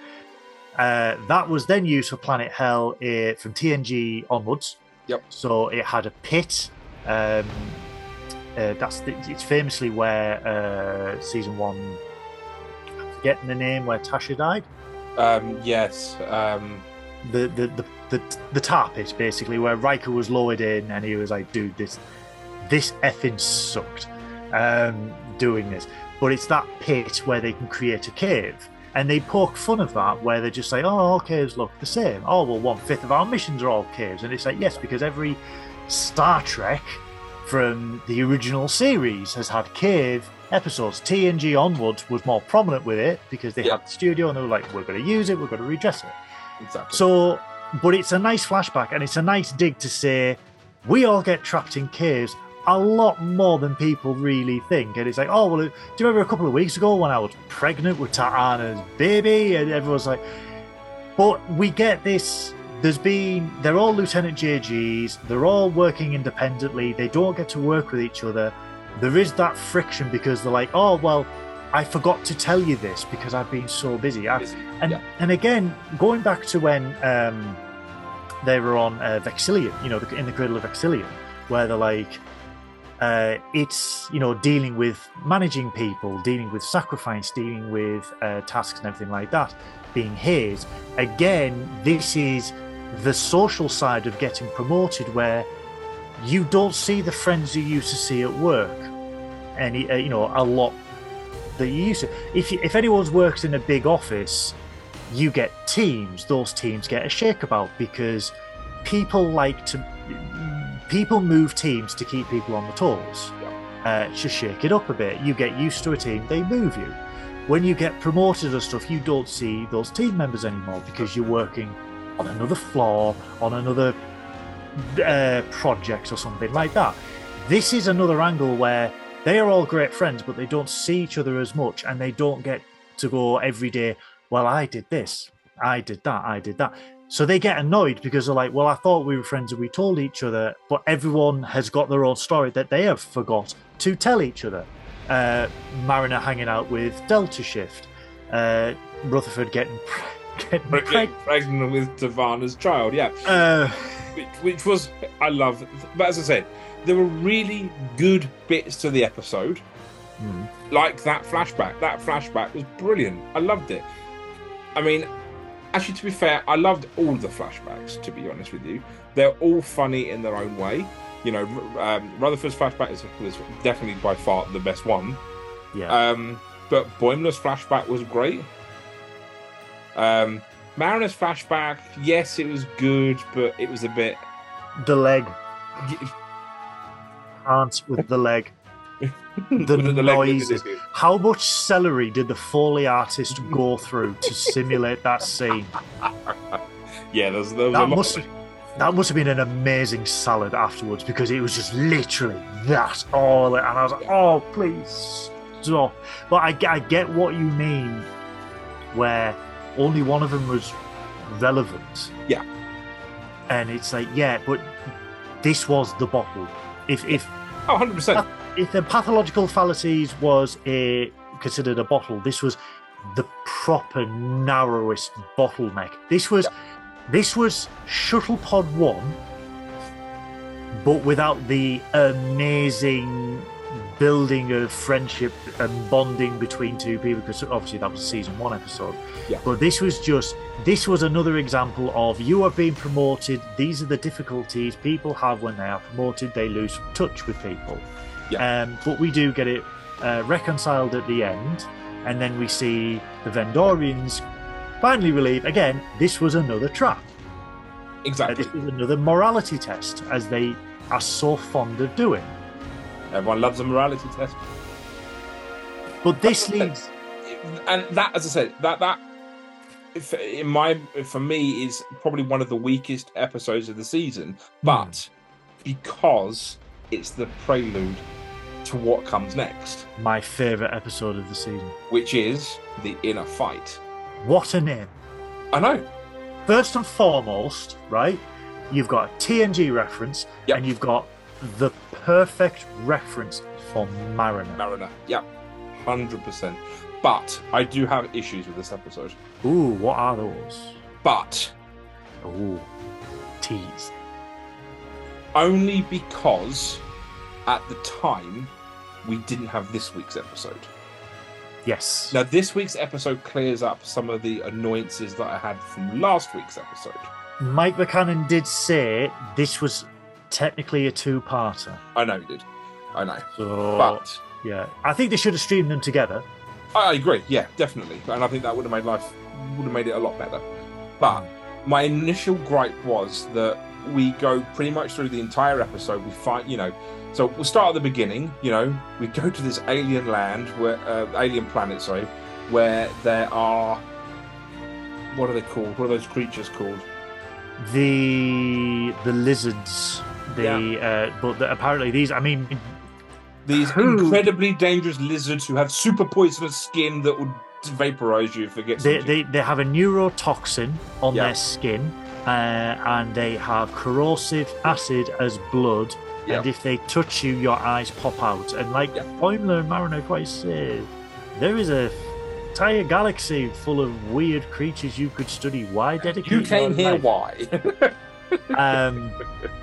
But it's straight away. It's with Mariner because they fixed the perimeter shield. Yeah. Not well, I may add, because no one sealed the circuit wires. They bite through, so the perimeter shields breach, and what I loved was the scientist where he's like, I love these creatures, and they breach it, and he's just like, I hate these things. Yeah, I love the TOS spacesuits are now like anti-venom suits as well. But it's the fact that Mariner goes all gung ho and sacrifices herself, draws all these lizards out, saves, restores the perimeter shield. Comes back and goes, oh, do we have any like baking soda or whatever she says? And then there's just one there that just goes for the dude's head. What got me about this was how nonchalant Boimler was, where he's just like, I've got it. The dude's eyes are popping out, and he's just like, yeah, I've got it. Yeah, but for Freeman to go, why is my daughter trying to? Kill herself. I tend to stay away from that on YouTube. I say unalive. Oh, okay. Or alivened. Because when we do a live stream, YouTube... Why is she trying to decease herself? Yes. YouTube is always watching, guys. Watching, judging, waiting. And if you say the S word or K word in terms of that, I don't like it, so I say unalive. Or alivened, as we like to say. Fine. So, deceasing themselves. Deceased. Oh, I like that one. Deceasing. Freeman is like, why is my daughter trying to decease herself? And everyone's like, we know. So you've noticed that too, huh? Yeah. Oh, we just thought it was her character, that she's just some stranger that likes to try and kill herself on many occasions a week. But I love the fact they go, well, how about therapy with Miglimo? And they'll just say, well, that's going to have to wait because we found the intel. Starfleet's got some intel in regards to the ship stealing, and I sort of freaked out a little bit when I saw all the names. Yep. So the names were Thomas Riker, Nick Lucano, or as I called him, Meccano. Nick Meccano. Do you know what? I was on the side. Just a quick side note, right? I was recording my my episode for last week, and I ended up. It's an outtake, and I literally went, and then Nicholas Meccano, and I literally went Meccano. I was like, whatever. I had to cut it out of the episode because it's like. So there's a little segment where you can see I'm still kind of giggling afterwards while I'm trying to re-record it because I just called him Nicholas Meccano. Yes, he transforms himself into a helicopter, then into a car. Only the British people will understand. For those who don't know, Meccano is a building set, not like Lego. It's metal with screws and nuts and bolts, and you can make helicopters. I remember having it as a kid. It's like metal connects. But with nuts and bolts. That could slice you in half if you weren't careful. We were hard back in the 80s. Yeah, I mean, I had one with a helicopter with blades that span, and you could put your finger in it. Bloody hurt. They gave you an engine for wheels, and you're like, this is for 7-year-olds. Oh, brilliant. We get Beverly Crusher, Thomas Riker, Nick Lucano, and 7 of 9. Yep. And I saw the names, and what I loved about this was, obviously, this is 2381 at this stage. And it's like, this ship is now targeting ex-Starfleet. So you go, right. So, again, you've acknowledged that Beverly Crusher is no longer Starfleet. But we know where she is. Yeah. Well, Starfleet doesn't. Well, yeah, but they do. Really, they do. But what I'm saying, we know where all these characters are with the exception of one. Thomas Riker. We know Thomas Riker was in the Cardassian prison. Yeah, we know where he is. He's in a Cardassian prison. See, I thought. We don't know we don't know what's going on with Nick Lucano. The last time we saw Lucano, I freaked out when I saw that. That's it. You're out of Starfleet. Thanks very much. Goodbye. See you later. And that was it. And then that's the last we see of Lucano. Well, we think, because as much as Boimler says, he's like, we're going to meet Beverly Crusher. And it's just like, no, the Vancouver's dealing with it. Yeah. We are going for Nick Meccano. And it's sort of like, oh, you want to meet the big name? No, here's the subplot from season 5 of TNG. And they bring him up. And I first thing I saw, and I was like, that's Bob McNeil. Yep. They're going to tackle the Bob McNeil, Paris Lacano conundrum. Yeah, don't go too far into that because we need to discuss that next on the next episode. But I explained it in depth in my episode, and I was freaking out telling everyone because they were like, "Is he finished yet?" No, I am not. I am going to continue this tangent for another hour. But so they are tasked with finding Lacano. I keep wanting to say Meccano now. Damn you, Mike One. But that's the Cerritos' job. Freeman wants to distract Mariner, and they want the Lower Decks help to send Mariner on the most boring job possible to keep her safe. Yep, so Tendi goes, of course is a weather station's malfunctioned. Can't get any more boring than that. Although, to be fair, Michael Burnham started a war with such things. So, just saying. Well, that was a subspace relay, I suppose. But anyway, but still. It's now, do you call it a buoy or a buoy? Buoy. I called it David Bowie because we just could not settle an argument, so we just henceforth named it David Bowie. David Bowie. And we called the planet that was just, let's be honest, Tatooine, Durham. So we... Bolton. No. I'll get to why we called it Durham in a minute, but yeah, so they I love the fact that Mariner's like, whoop whoop, girls trip, and Boimler, yeah. So, and then they go and repair this thing, and she's just sitting there on, side of the shuttle going, why is this so boring? Where's the danger, guys? But there is danger lurking behind a cloaking device. Yeah. Because Tendi detects that the weather boy, or David Bowie, has been tampered with. Dun, dun, and dun. Like, ooh, and then you see the Klingons are watching them, and they're like, ooh, the Klingons are involved in this. A cunning little B plot. We have no idea. This is linked. Klingon missing. There was a Klingon missing on the planet. No, but the thing I noticed, well, I don't know about you, is as soon as we go to that Warbird of Prey, I'm going, we've seen them last season. We saw them earlier this season, but where's the captain gone? And that was the first thing that came to my mind, because there was that whole episode, wasn't there, where the Targ then kills the captain, doesn't he? And he takes over. Yes. So we saw them last season. Yeah. That was the first thing that came to my mind, is going, well, where's the captain gone? Because the first officer then became captain because he killed the Targ, defended him against the captain. Now, that might have just been fresh in my mind because I'd finally got my other half into Lower Decks, so we've been rewatching it. So, I love that. But it's the same Bird of Prey, same characters. So that's on Chervil 5. Yep. The planet is new. The planet that the Cerritos goes to is New Aston. I love the fact, again, this is another iteration of, this is a non-Federation world. Yep. Shax goes, New Aston, twice as dangerous as Old Aston, but half the charm. And I'm like, okay. I love the fact they rock up to the ring, which is the entrance to the planet, and again, they get a dressing down. Yep. And this is why we call New Aston Durham, because they rock up to the entrance to the planet, and they are instructed to park on the second moon and take a shuttle. Anyone who ventures into Durham, it's like, you don't park in Durham, you go to the park and ride and get the slowest bus in the world into Durham city centre. To be fair, you can say the same thing about Guildford. Guildford is exactly the same. You don't park in Guildford, you get the park and ride. So they are forced to park at the Durham Park and Ride and take, let's be honest, Luke Speeder without the side thrusters down to Tatooine that's now got 3 suns. The orchestra is playing A New Hope, remastered and changed a little bit as well. And I'm like, every review I've seen, Star Wars. Yep. Star Wars. Because even Chervil 5, towards the end, That's the Imperial Station from Endor. There's the dish. Where's the shuttle that does the butterfly? Permission to land like a dainty butterfly granted. That was nice. But so yeah, and again, Starfleet gets a dressing down because we see Mud's Bar, a nice little reference to Mud's Bar. Yep. We see Bosk.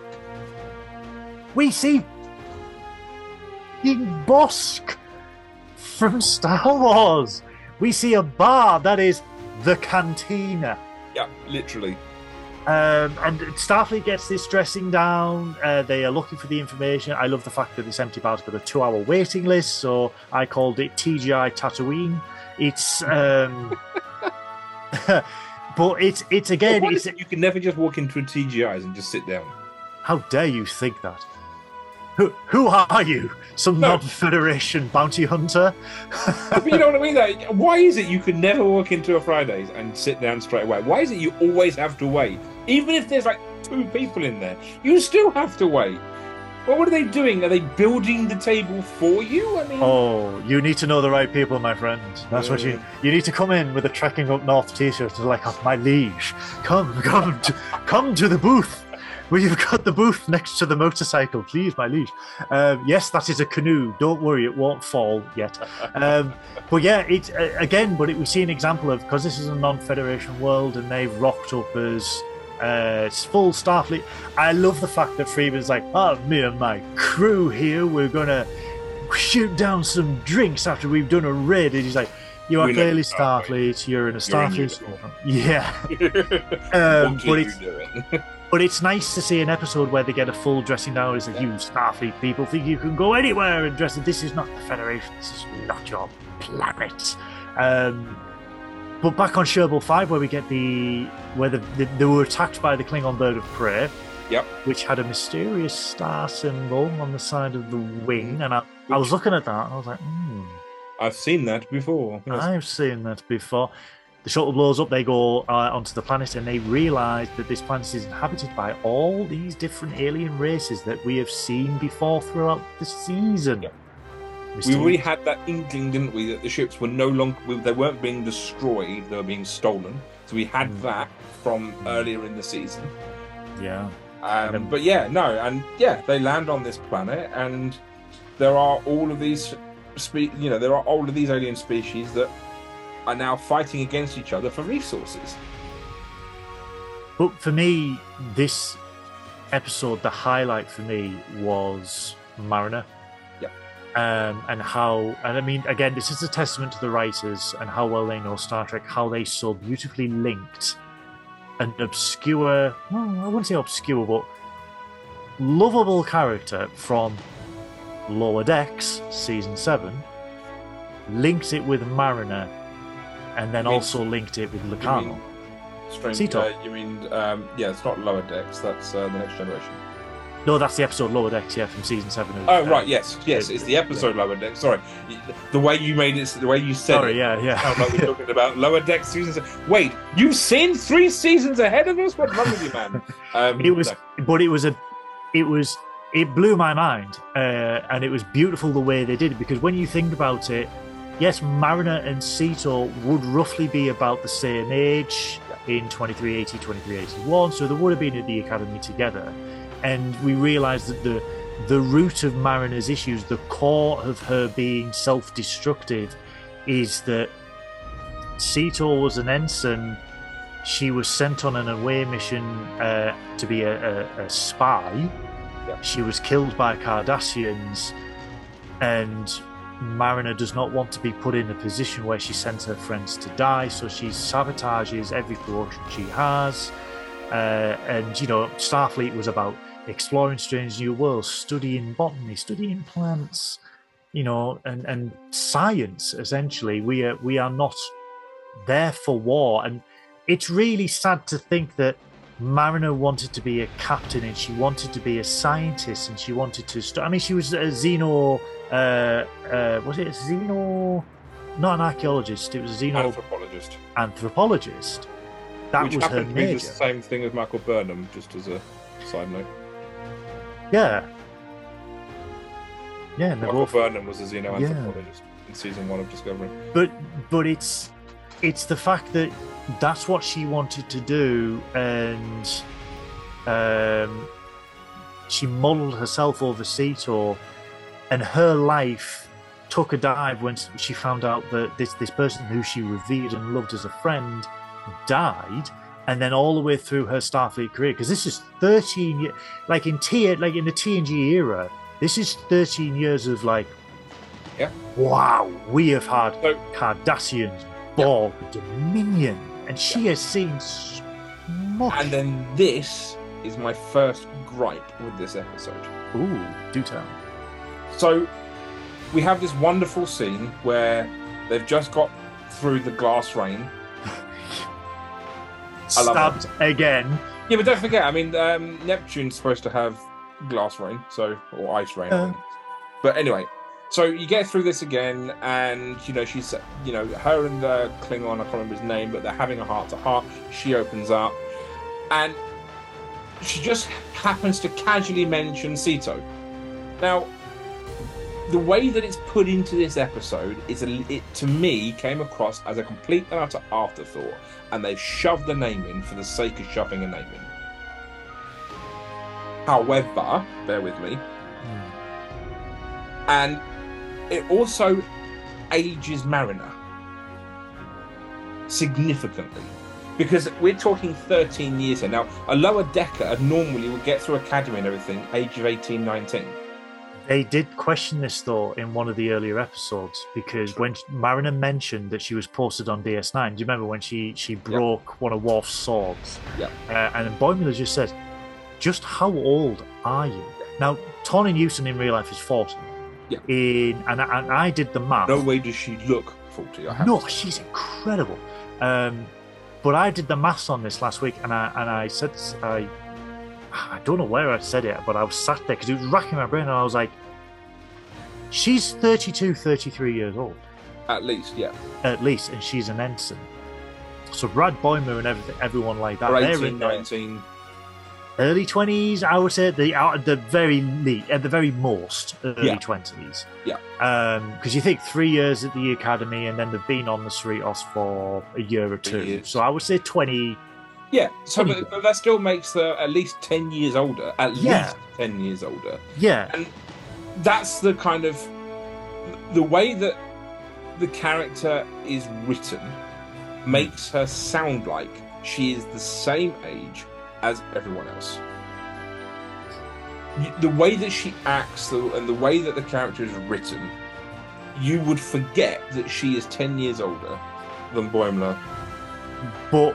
it also plays into the case of she is an ensign because she's been demoted. Right. She just wants to be... Yes, she is immature. She just wants to be a lower decker. She doesn't want the responsibility. And obviously, anyone who has friends who... It's going to sound really mean, but it's... If you have friends who... They left school, didn't go to college... Yep. And then you have friends who left school and went to college, and you compare them, there's that degree of emotional maturity because they've moved on and they've moved up.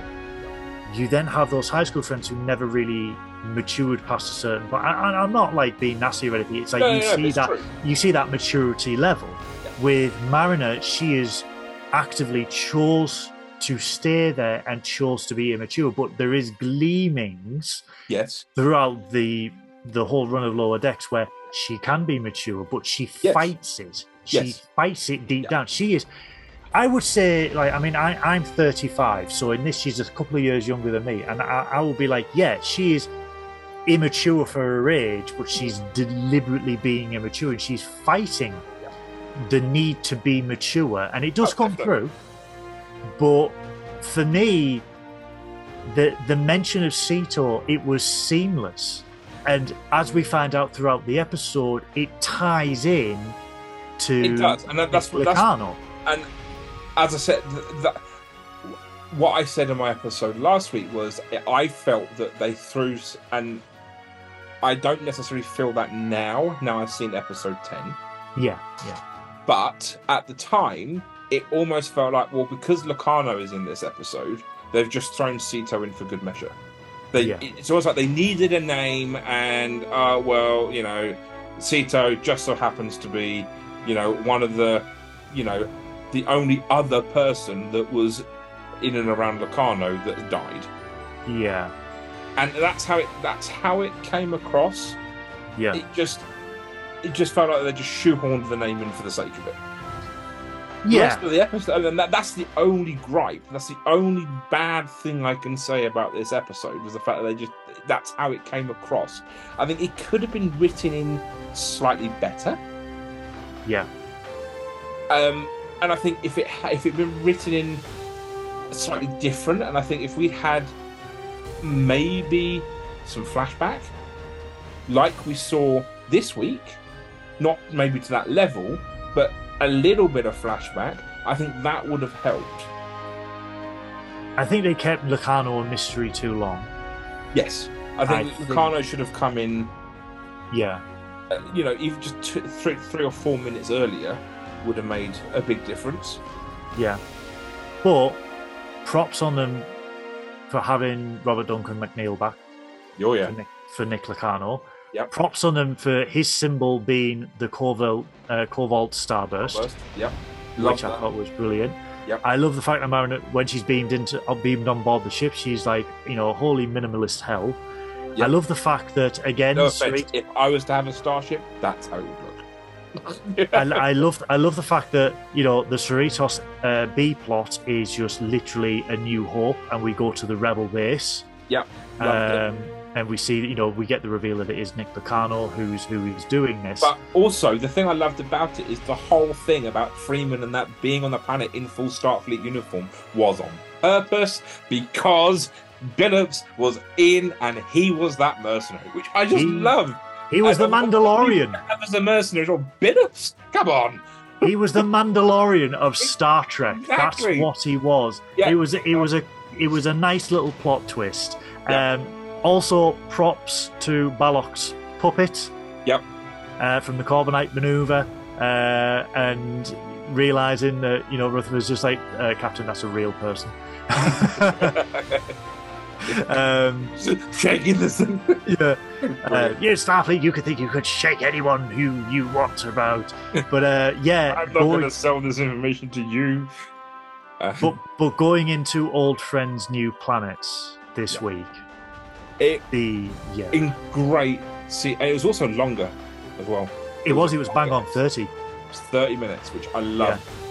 Yeah. It was a cracking end. I tell you, it was a really good end to what has been an incredible season. It was. I had looked forward to this a lot, and I was first. I mean, obviously, Robert Duncan McNeil was in it. Yep. I was excited. Also, just on that one, let's just quickly cover guest stars on this episode. Oh my God. 3 guests. So there were some great guest stars. You got Robbie Duncan McNeil. Will Wheaton was in this episode. Will Wheaton? Wheaton with his cool whip. No, that's how I want to say it every time I say Wheaton. So you know. Sito.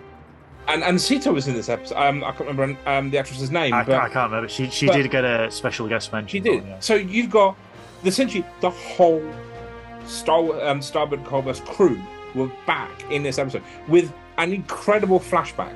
And as I said, I think if some of that flashback had just been in last week's episode, I think it would have swayed things. But it was a great flashback. And what I loved here is we've got so used to seeing Mariner being this boisterous, want to kill herself person, to then see her as a really young, immature kid and go, oh, I'm going to do this, it's going to be incredible. It's just like... It was wonderful. It was brilliant. It really was. And if anyone's been in a job, I mean, I've been in this situation where you've gone into a job and you are full of hope and you are full of optimism and you are bubbly, and then 10 years later yeah, 10 years later, you just like, if this place burned down tomorrow, I would actually be over the moon. I could sleep. So to see a bubbly and optimistic Mariner, as she was as a cadet, it made me relate to her more. Yep, definitely. But it was a beautiful flashback. It set it up. It was like 13 years ago. This is season 5 of TNG. They are planning the Cobalt Starburst. We actually see an alive Josh. Yep. Josh. Will Wheaton. Josh Albert. Yeah, Will Wheaton. Shut up, Will. But it's sort of it's nice, and then we get back to Locarno's ship, where really it's nice for Mariner to go, I didn't even know you at Starfleet Academy. I barely knew you. And then he's going, but you were practically an honorary member of Nova Squad. It's like, what are you on about, man? Yeah, and I love the fact that, because obviously he's got Nova Fleet, what I really liked, because ever since Voyager started, because everyone knows why Tom Paris exists. Yep. We know why he exists. But the theories have always been there, and it's plagued ever since Voyager started, the Locarno-Paris conspiracy theory. You know, is it Locarno with a changed name? Well, why did his father change his name? Blah, blah, blah, blah. I love the fact that Lower Decks doesn't mince words, just has Rutherford and Boiler Rutherford just going, it looks like Tom Paris. No, I don't see it. But it looks like it's his face.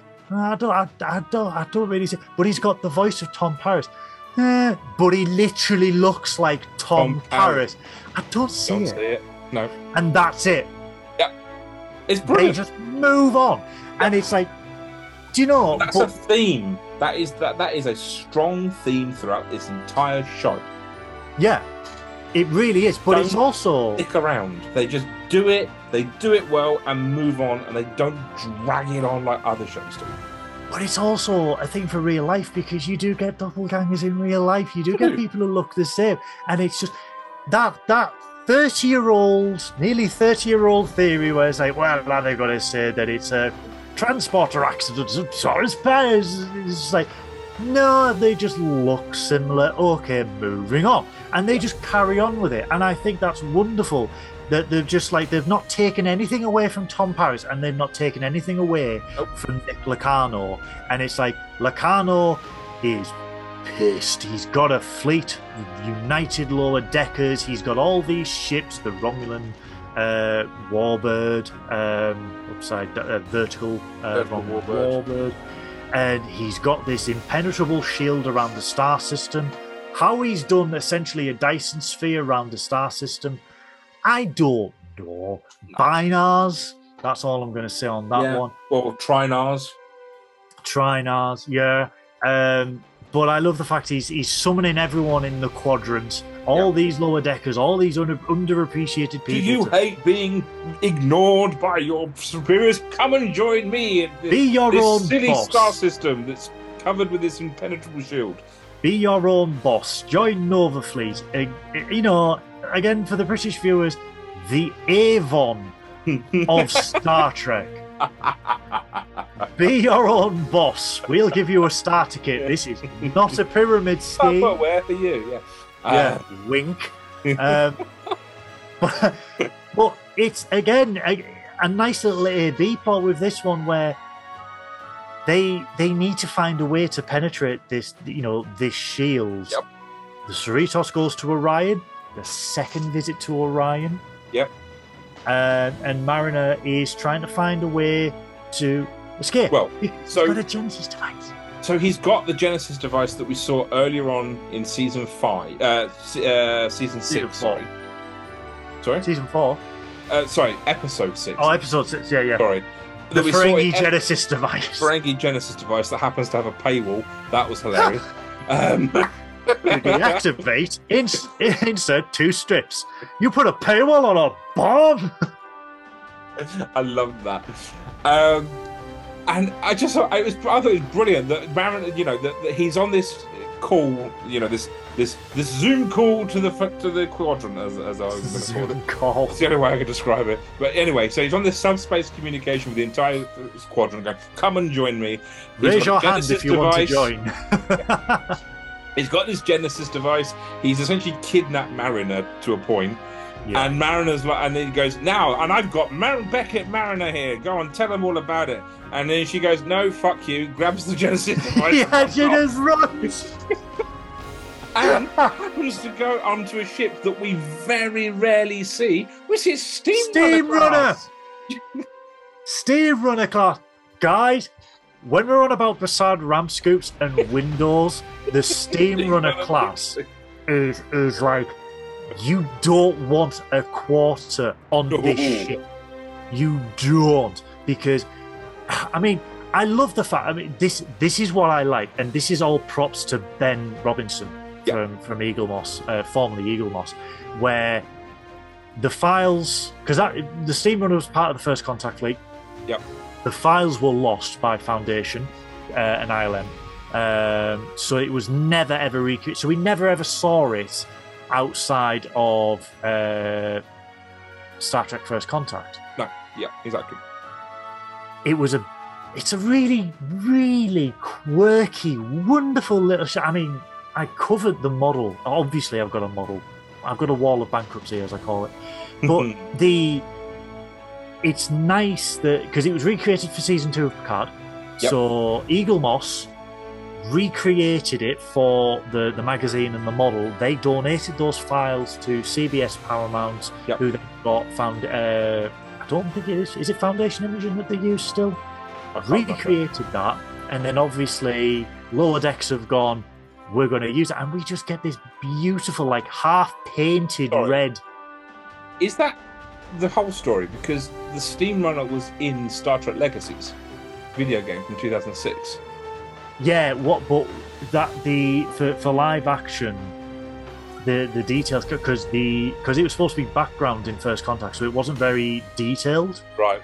So what they did was, when Eagle Moss were making the First Contact fleet, so the Steam Runner, the USS Budapest, which is the Norway class, they didn't have any renders. So to get around that, they actually rendered and built a detailed model of the ship. Yeah. Then sent them to be made as models. And then when Dave Glass came on for season 2 of Picard, he was like, I need a lot of... Because season 1 was the Control C and V fleet. Now, command copy, command paste, yeah. But I mean, that was done within a week. You know, they were against the wall on that. It was the dawn of the pandemic and everything was going on. They could have gone back and redone it, but it was already cut print, whatever. So Dave Glass was like, I need a load of ships. They went to Eagle Moss and Star Trek Online. Yeah. So that's why a load of Star Trek Online ships are in Picard and the Royal Canon. Yeah. Brilliant for me, because I knew that. I didn't know the story about the Steam Runner. So so they went to Eagle Moss, who had all these high res renders, fully rendered in 3D of these ships, and they were like, you can have them. So they used them in Star Trek Picard. Gotcha. So it was that's why you see the Nova class and the Steam Runner class. Yeah. And then obviously you see more greater detail in other fleets. But to see this in Lower Decks, my heart just filled, because it's like, literally what I loved about it was we just see this strange silhouette. We don't really know what it is, and then all of a sudden, Mariner's beamed on board, starts it up, and we get blue LCARs, like Enterprise E blue LCARs, which I loved. So there's like that. So we've got all of this. So so we instantly know that this is an older ship. Yep. Or a older style of ship. And then all of a sudden, First Contact bridge colour scheme as well. Yeah, it's all that deep maroon and that. And then all of a sudden it pans out and she flies out and it's a Steam Runner. And I literally went, it's a Steam Runner. Yeah. I was like, oh, it's a Steam Runner club. But before we get to that, I love the fact that Little Cannon says, "Oh, I've done away with all the the Starfleet carpeting and the padded walls," and I'm like, "You bastard! Yeah, you bastard!" He's just like, "Bring back the carpets." We love the carpet. I love the carpet, but it was a Steam Runner class, and she's running away with a Genesis device, and this is where strapped in on a seatbelt in the first chair. And if last week was A New Hope, this week was The Wrath of Khan. Yeah. And it was The Wrath. The music in this was mwah. Yep. Absolutely. Music was brilliant. Because Tendi has to do nominates for a bargaining by combat because they need help from the Orions. They need a battleship from the Orions because Starfleet doesn't want anything to do with it because there's a load of alien races involved and they're just like, we don't want to cause an interstellar conflict. So they do a bargain by combat where they just use Migliamo because... I tell you what, that little snippet, you got this super butch, massive Orion, almost like Wonder Woman-sized person, and then they go, yes, and I'm having Malignimo, and I'm going, what? But it was so clever because she's got an allergy to down, and he's just like, puff yourself up, but it's embarrassing. Puff yourself up. Take this, you brute. Take this, and she passes out on him, meaning that she's pinned him and he's lost. So Tendi, after the mission, after she saved stuff, has to go back to the Orions to serve under a sister. Which I'm not happy about, by the way. No, and they do get a starship, but it is an absolute wreck. And then you get Rutherford and Levick having a massive argument on how to restore this starship. What are the priorities? And Tillin goes, I've got an idea on how to solve this conundrum. Hang on. And of all the people to suggest it, Tillin. He's warming to it. The Twains. The twin twins are back. The twin twins. And it's like, we have arrived at an amicable situation, I do declare. I love that. If I don't see at STLV two twins having an argument, that has to be a cosplay for next year. Are we dressing up as twins? Shall we have a twain off? We have a twain off. Shall we, in Las Vegas in 45-degree heat, wear 18th, 19th century twins? I could totally do that. Those who don't know, Mike 1 and Mike 2 are going to Star Trek Las Vegas next year. That's right. It's when podcasts collide. Yes. But we're going to have my co-host costume. I will keep a secret. All I'm going to say is he needs to be careful because he will melt. Yes. So a lot of air conditioning and fans are going to be needed to support him in his transport to the Rio to STLV. But I think we should have a twin. Or a bucket, one of the two. There is a bucket involved, but that's all I'm going to say. That's all I'm going to say, and it's not Odo. No, but yeah, so they solve this dilemma of how to restore the ship with a twin twain off. And I love the fact that Freeman just goes, why does this always work? Because what was it? It was an illogical situation helps with logical ideas or something. Yeah, like that. I love that. I thought that's brilliant. I just loved it. I just thought that was absolutely brilliant. Outside of the box thinking, guys, always works. In real life, it always works.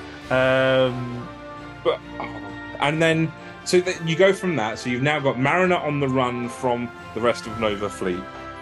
Happens to go into this planet with this orbiting ion storm. Yeah, with this weird. Kind of. Do you know what the debris looked like to me? Oh yes, yeah. The debris. It looked like COVID-19. I'm going to say Titan AE. Yeah, true. But I do think let's hide in a pandemic. Yeah, let's not. Yeah, it did look like really did.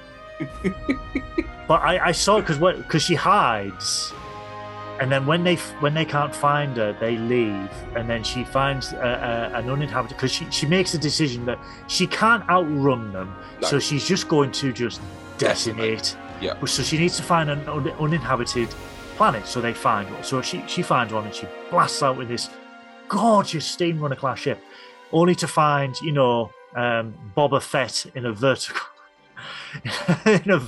warbird has decloaked and gone after her. Flying out of the ice field from Titan AE, Creed blaring in the background as she does it. This is where Wrath of Khan starts to kick in. Yep. For a lot of people. The Cerritos arrives with acting Captain Boimler in charge. Which I loved. I thought that was absolutely brilliant.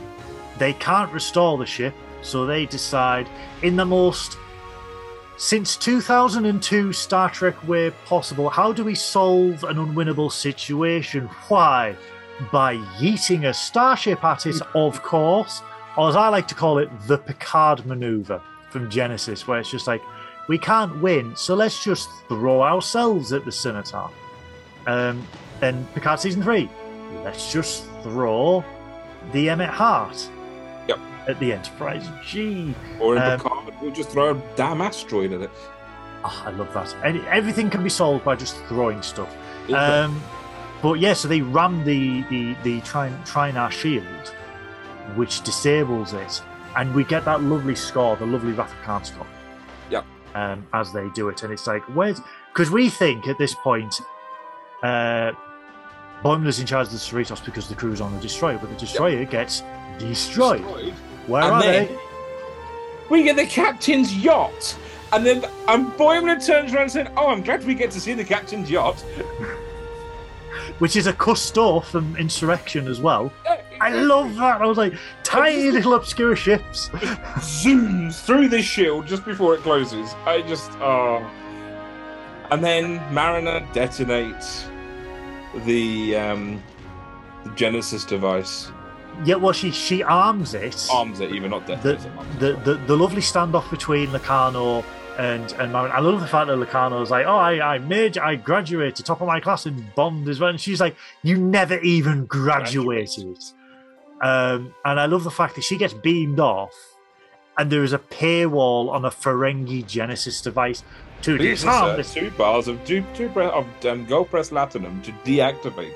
And the last word. Paywall on a bomb. Boom. So the Genesis device blows up, and then all of a sudden, at first glance, it looks like the Bajoran wormhole. At first glance, when you just see it form, it looks like and then all of a sudden it stabilizes out. And then I thought it was great.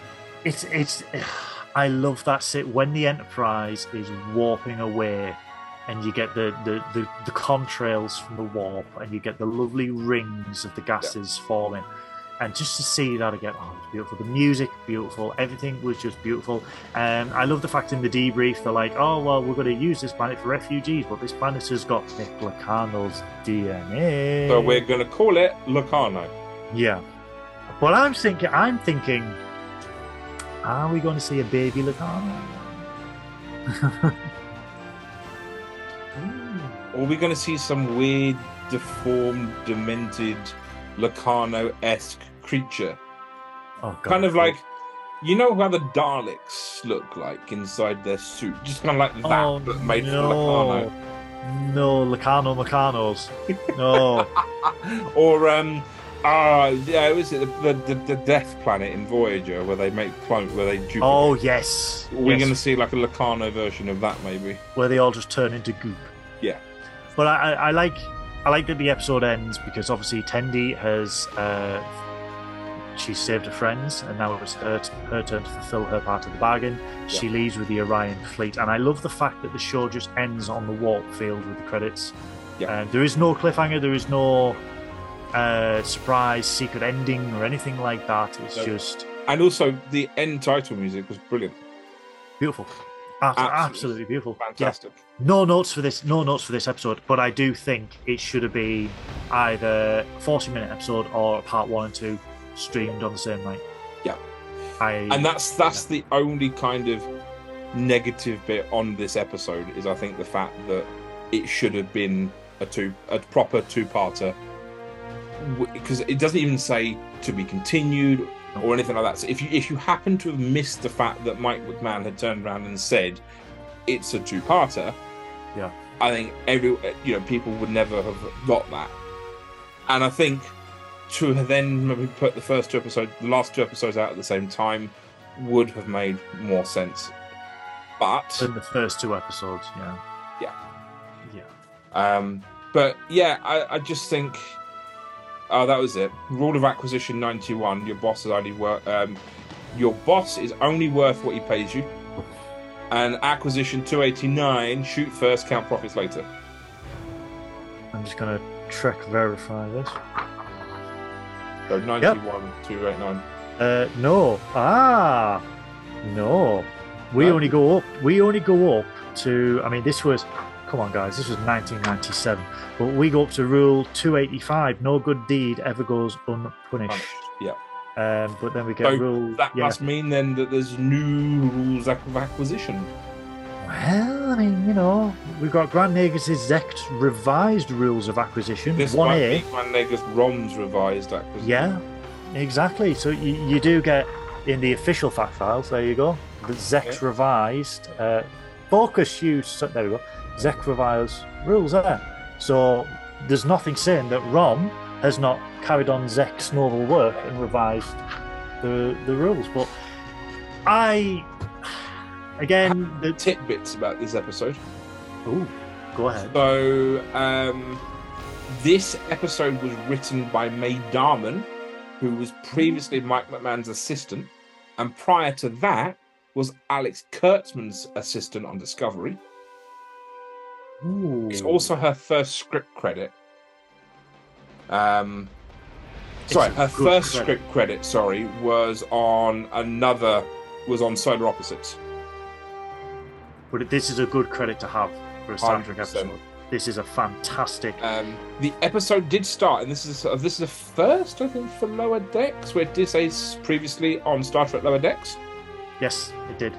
Which I think is a first. Yes, because Ransom did the previously for it as well, Jerry O'Connell. Yes, it actually did. Yes, because the last was it the last episode 9 had the to be continued on it as well. No. Are you sure? No, it did. Episode 9. Yeah, had a to be continued. Very best of both worlds. Yes. Yeah. But it was I mean, on a whole, it was a fantastic season, and again, they just go into references and they just use them. They don't make a song and dance about it because something else that we've missed. When Locarno's making his speech, you can see the reactions of a bunch of other vessels throughout the quadrant. One of which is the Free Spirit, which has got Petra Yes, the archaeologists. Yes. Yep. So we see an that Andorian ship. Yep. The ship Mariner takes from Nova Base was the Steamrunner class, which we already discussed. It's the USS Pissarro, NCC 52670, which is not to be confused with the Gagarin class Pissarro. I mean 5-3, that is a very old ship. Yeah. But also both ships were named in honour of Star Trek artist Fabio Pissarro, who sadly passed away last year. Yeah, which I thought was a nice. I do love that. We had it in season 3 of Picard. We had a USS Pulaski. Yeah, we had USS Pershing. Mariner refers to the ship as an old tub, but Steamrunners was seen on active duty in over the previous decade in First Contact, Voyager, and one will still be active 20 years after the episode, as we see in season 3 of Picard. But it's still, I mean, 5-3, if you look at the registries for ships, that is quite old. 5-2. 5-2. Yeah. So that is quite, you're looking at 2350s. For that, if you go for most Trekkies thing of naval registrations, because Galaxy class was the 7 series. Yep. Akira class, which is the USS Adequate, that's 6 series. Yep. So it's one. 5, then. Yeah, so it is an old ship. Yeah. So if you think by the 2380s, that's already 30 years old. And then to have one go through another 20 years later, for season 3 of Picard. Well, these ships are built to last. Galaxy class was designed to last 100 years. Oh. Excelsior class went over 100 years, as we saw last season when they refitted the Excelsior class ship with Sovereign cells. No offense to Doug Drexler, he's an incredible man. I'm sorry, but I hate that ship. It's hideous. Oh.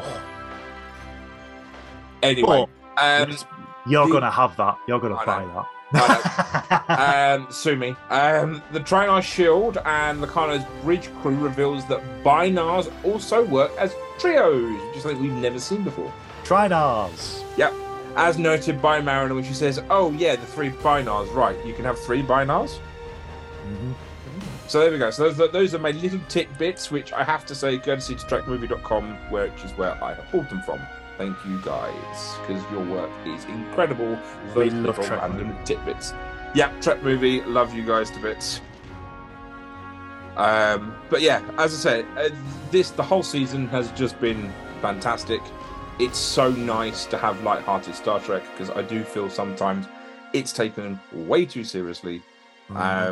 And it can be very hard-hitting. So it's really nice to have... That's one of the things my partner not hates, but he dislikes the live-action Star Treks. Yeah. Because he finds them too heavy. Whereas he loves Lower Decks. Absolutely loves it. And I've got him into Prodigy. And he also loves Prodigy as well. So... yeah, it's great to have light-hearted, and it's one of those things that if you're in a shit mood, you whack an episode of Lower Decks on, and you're soon to cheer up. If you are new to Star Trek, it's got a Moopsie in it. Yeah, if you are new to Star Trek as well, the 2 most accessible series will be Strange New Worlds and Lower Decks. Yep. Because Lower Decks is by fans, for fans, and for new people. Because it's like, hey, this dude's gonna geek out because he saw a Steamrunner class ship from Star Trek First Contact. We're going to make you geek out because we're going to tell you why this is relevant, why Locarno is relevant, why this happened, and it's great in educating. So if you don't want to go back straight away and start from the original series and work your way up, Lower Decks will cover you in terms of context. 100%. Also, it also proves the need and the desire for next generation era shows is still there. 100%. It is, for a lot of people, Mike 1 and Mike 2 included, it was our generation. Yeah. We grew up with that. Yeah, I'm 3 years younger than you, but that was my first intro into Star Trek. My dad taped them off the telly on a VHS that got overwritten every week, so the poor thing was as thin as dust by the time it was done. But I remember sitting on the floor in my parents' flat going, "Space, the final frontier. These are the..." every week. 2 years old, I called it Star Twix. So, again, Twix, 2 Twix. Yes. So, but it's... Should we do that? 2 Twix. Twin Twixes. Yeah. It's a Twin Twains, Twin Twixes. I love that.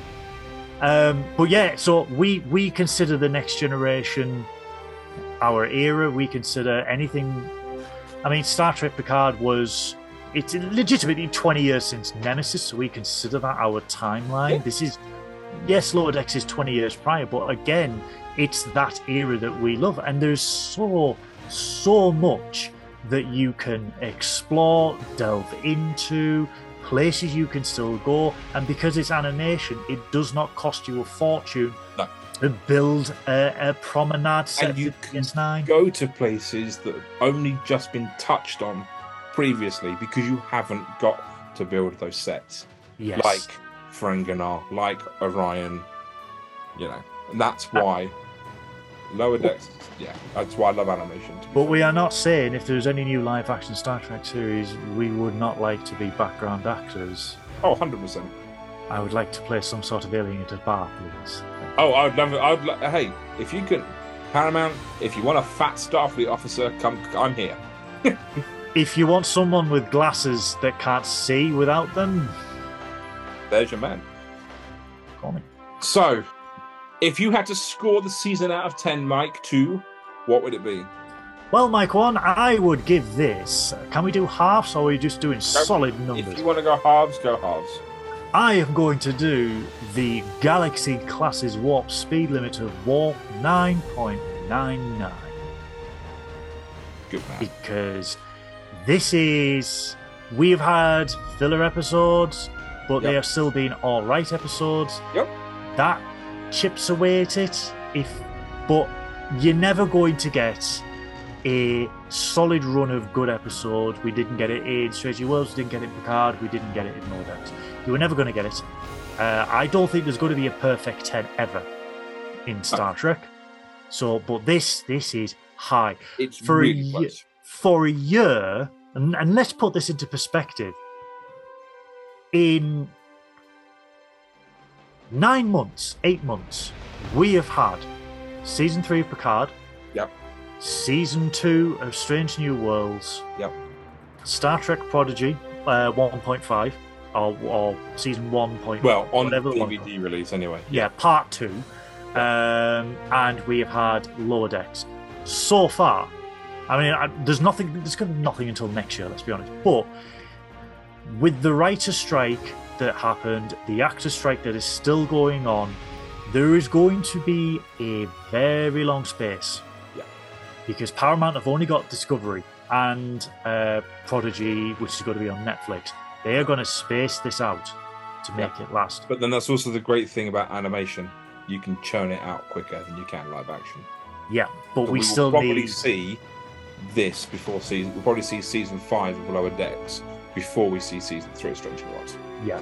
As long as the actors get what they have duly deserved, we will see it before any more live action Star Trek. But if this is the year and they say we're going to have, apart from Discovery, nothing new until 2025, it's a way to end on a high, and we could say we have had. I mean, Discovery is considered the black sheep of Star Trek. It's very divisive. Yep. We know with our fans, it's very divisive with people. If they pull out all the stops for season 5 and we have got a full house of top-notch series, I'm more than happy to wait for a year. Yeah, same. If they turn around and say there's going to be nothing until 2025, that's fine, because I have had excellent Picard, excellent Lower Decks, excellent Strange New Worlds. I can rewatch that. I can do that. Brilliant. Absolutely brilliant. I am very hopeful for Star Trek going forward. We've had ropey seasons, we've had ropey shows, ropey episodes. We seem to be getting into a new golden age of Star Trek now. Yeah, and I am extremely excited for the future. I am just very looking forward to my Moopsie plushie eventually getting made and the twins. And I'm very much looking forward to the 30 Moopsie plushies that I will be ordering. One for every day of the week, every day of the month, sorry. I was 30 days in a week. Yes. Oh God, could you imagine the 30 days? What starbase are you posted on? A rather fucked up one close That's to a black very hole. Slow orbit. All very close to a black hole at times. Yeah. Mike, thank you very much for joining me on this episode. If people want to reach out to you, where is the best place to do so, sir? My days, if you want to reach out to me, I'm on Twitter, X, or whatever Elon Musk has decided to call it this week, at Goodwill None. You will see me all the time. I like all of Clone Star stuff. I retweet it. I am just like, I am here. You will see me throwing memes at other Trekkies and Trekkers all over the world. We've got a lovely little Trek family, and I like to bother everyone. I'm on Twitter as Goodwill None. If you want to catch Trekking Up North, we are on the Nerdy Up North YouTube channel. We are a little series of shows that branch into all things nerdy. So we have a general podcast that covers movies and TV shows. We have a monsters podcast that's covered universal monsters, monsters from sci-fi, monsters from horror, monsters from other random things that one of my friend Sammy does, which is wonderful. And we've got Twitch as well. We do like to play games. So if you want to see me, probably don't see last week's Twitch because I dressed like a goth, but I have fun. It's a laugh. We're a lovely little community on Facebook. If you want to join Nerdy Up North, the Nerdy Up North community, we have a laugh. We connect with people all over the world. And it's allowed me to meet wonderful people like Mike One, like Joseph. It's been amazing to see 8 months of my life change in a dramatically wonderful way and connect with people. And now I'm going to Las Vegas to have a twain off. Do you know what? Who would have predicted that? I know. I'm in the same boat as you. If you'd said to me in January of this year that I would be hosting my own podcast show and co-hosting with some incredible people, I would have told you to get a grip. Please, if you are coming to Las Vegas, come and sell us. Sorry, my system's rebooted. Sell us? No, please don't sell me. Come and I'm on offer. Come and say hello. I will have Trekking Up North t-shirts. I will have stickers. Just come and say hello. I will film you for Trekking Up North. I just want to meet as many lovely people as possible who love Star Trek. I want to embrace the love of Star Trek with all you guys. I just think it's been an incredible journey this year to meet you all and to do this. And now I'm the captain of a rundown Akira class starship that gets drunk on a Friday night and reviews Star Trek. Yeah. Awesome. Mike, thank you so much for your time. This has been awesome. Thanks to everyone else for watching and listening to this episode. Of course, you can catch up with more Clone Star Pod at clonestarpod.com, where there are blogs and fan art created by you, our wonderful fans. Thanks, guys. Live long and prosper.